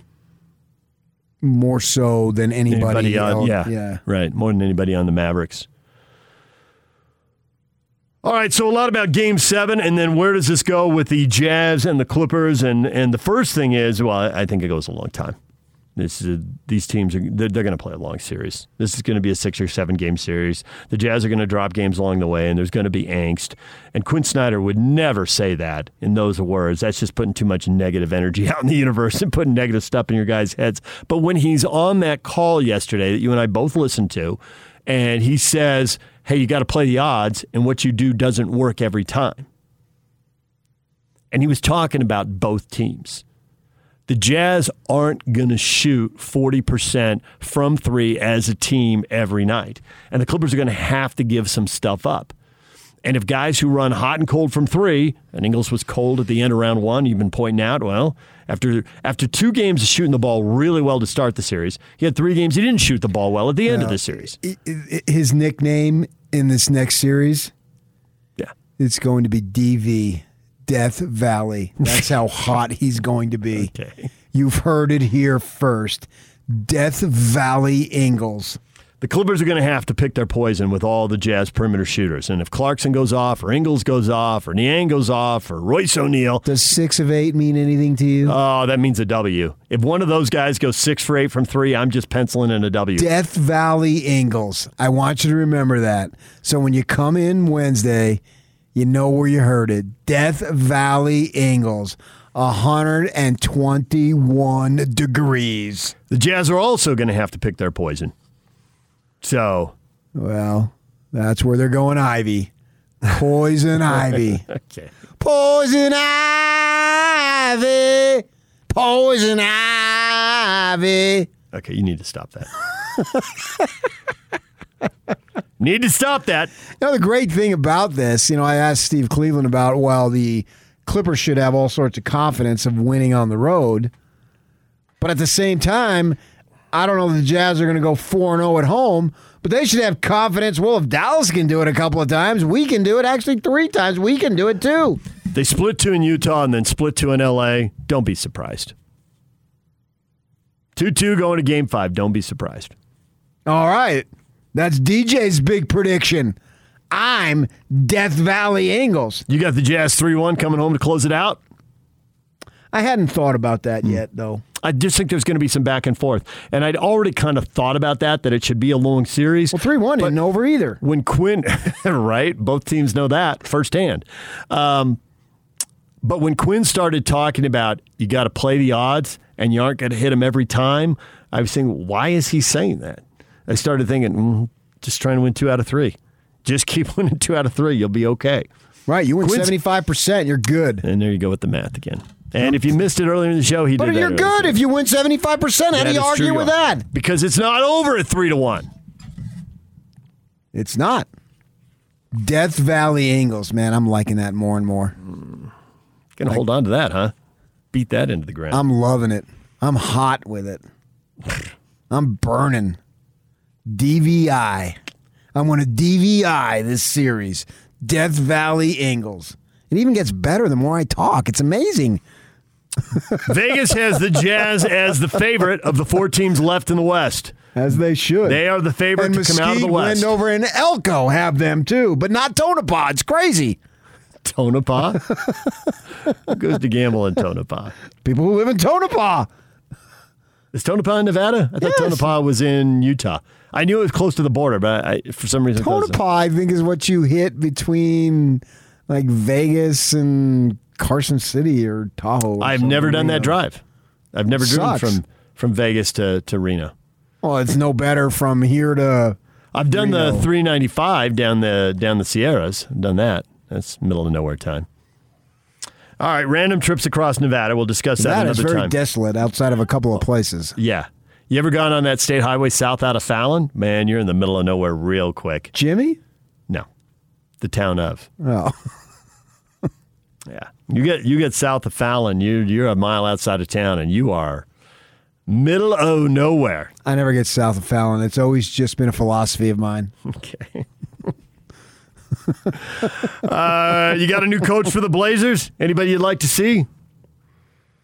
Because we heard that Damian Lillard liked Jason Kidd. Got Oakland ties, right? But Jason Kidd, thanks. Well, but no thanks. And then Jason Kidd said, the word was he felt uncomfortable putting the Blazers in that situation. I also think Jason Kidd views himself as a hot commodity, and Portland isn't the place to be. He wants something that's a little closer to a title? Yeah, where are you going with Portland? Out in the first or second round. Until they get more help in the front court and get more shooters to surround Lillard. And is Lillard the answer there? Now, he would be if they had more talent. Yeah. But my point is, can you rebuild by trading him? Long rebuild. Not immediate. Yeah, but they're in. I don't think they're going to trade Lillard pattern either way. I don't think they're going to trade Lillard and have a team that is ready to go compete for a championship. No, it's tear it that's down, not about that. Be down for a while, and then try to come back up in 3 to 5 years. Yes. So they're ready to quit on Lillard? My guess is not yet. That's not ready to quit on him. It's to try to make your team better and actually do him a solid.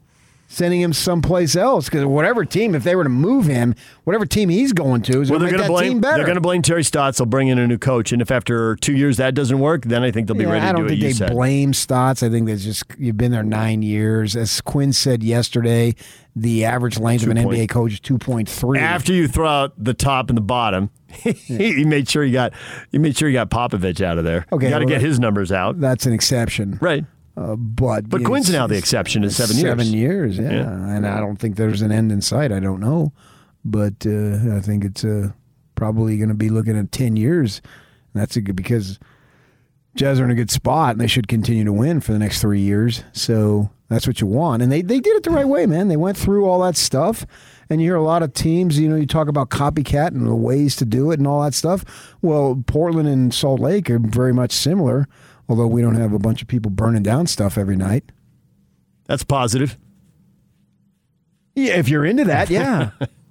Probably you would view that as a positive. Yeah, absolutely. So other than that, but obviously market size and whatnot, I don't know what Portland is, but it seems to me it ought to be close. And so point being... It is. It is. Although Portland's a little bigger. I think we're going to get done with that deal. And so this place can't attract the big free agents. In the next 5 years, they're going to land a top 2 or 3 guy out on the market. And he's going to want to come. He's going to say, well, of course I want to be here. Why wouldn't I want to be here? Mark my words. Yeah, I'll mark that down. Top 2 or 3 guy in the league? Free agent. Of the free agent class. Okay. Not a top 2 or 3 guy in the league necessarily. No. The free agent classes are only as good as the players. That doesn't mean, if you're the number 1 free agent in 2023, that doesn't mean you're a top 5 player. Right. But they're going to land somebody better than Bogdanovich. Yes. Yes. That's a good one. Yes. Because that would be, as free agent signings go. That's nice. Boozer, Okur, Bogdanovich, are those the big 3? Harpring? Is Harpring a free agent? Yeah, I think it was. Yeah, I think they'll do. I think the next 3 to 5 years they'll do better than that. Yes. All right, DJ and PK. It's 97.5 at 1280 The Zone. When we come back, your feedback. Stay with us. And it's all over almost here. Don't go nowhere. Paul George has a certain fear in his eyes every time he looks over and sees that big bad number 2 playing for Utah. Is there a hangover effect, PK? Back to that Oklahoma City series. He struggled, Jazz won. Or that was then and this is now. I think Paul's in a different state of mind now. I think he's got a better team than they had then. But Jazz are better too, so it's somewhat of a wash there. If that's a hangover 3 years ago, then they're beaten. Then you're really mentally weak. You are a mess at that point. He scored 20 points in every single game. He didn't have one game in the teens, so he was scoring it. 45% shooting for the series. In this series? Mm-hmm. I think he's a marvelous player. I think he's a prototypical NBA player. He can do it all. He's long. He's lean. He's athletic. He can defend you. He can shoot it. He may not be great on any individual skill, but he's got a lot of skill. It surprises me, no knock against Fresno State, that he was at Fresno State. Yeah. And that they didn't win when he was there. They were kind of a mess at the time. Yeah. But that good of an NBA player should elevate your team quite a bit. They had a losing record. I'm not asking him to go Sweet 16. I mean, he's no Jimmer. There you go. Wouldn't it be great if it were like the old times? I love this job. This would never work. This would never work now in the current Zoom universe. Zoom universe. Right? But could you imagine walking up to Kawhi before, like if he spoke at a shoot around and saying, do you still flinch and get pissed off when you hear the word Jimmer? I don't think he does because he got him in that conference final. Yeah. And now he's got a great NBA career going, and he's won 2 championships. There was the picture of him clapping after they won that at Jimmer. Yeah, I remember. He got in his face a little bit because at the time, Jimmer was getting all the run, and they did Jimmer was getting him up here. all the run. That's what I just said. He was doing phoners on SportsCenter. They weren't even doing phoners, but they did it because Jimmer was so special they had to have him on. That had to irritate Kawhi. And why wouldn't it have? At the time, I think it did, yeah. And they both went to the Sweet 16, although BYU would have gone to the Final Four if Brandon Davies was eligible. There's no doubt in my mind. Zero doubt in my mind. In fact, I'm so positive of it, I credit BYU with a Final Four appearance. You're the one. Not me and 5 trillion other BYU fans. Okay, you got me there. Kawhi in the last playoff series, 32 points, 8 rebounds, 4.5 assists. Oh, he was And Paul George was 23-9 with almost 6 assists. I think like 5.7 or something like that. They're 2 great players. So those are massive numbers out of those 2 guys. 40-plus minutes a game for each of them. Interesting, they both averaged 40.7 minutes in the playoffs, exactly right down to the 10th. That's a huge load. That is absolutely, and I'm wondering if that will catch up to them. So just because the series goes long, it might not be to the disadvantage of the Jazz, might be to their advantage. Totally agree. And especially if Quinn, he's been preaching all year, if he gets them to run. And our guys are in great shape. And they go to bed at 10 o'clock every night. And there's 8 of them. 9 if Conley's healthy and able to go, whenever that happens in the series. 10 if Ilyasova plays. Doesn't seem to be happening, 11 if Trent Forrest plays. And who's that? Matt Thomas? I was really going more Mie Aoni. Who Aoni? Stop. Mie Aoni, who seems to get the minutes when Conley's out. All right.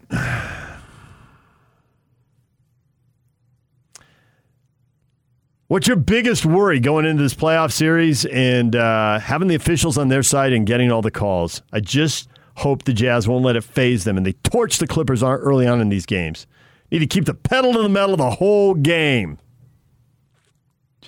Jazz fans are dialed in for this, PK. Win every quarter. The wood to the stood. Absolutely. A fight to the might. All right, Hans and Scotty are coming up with more as the Jazz and the Clippers get ready to go. Stay with us.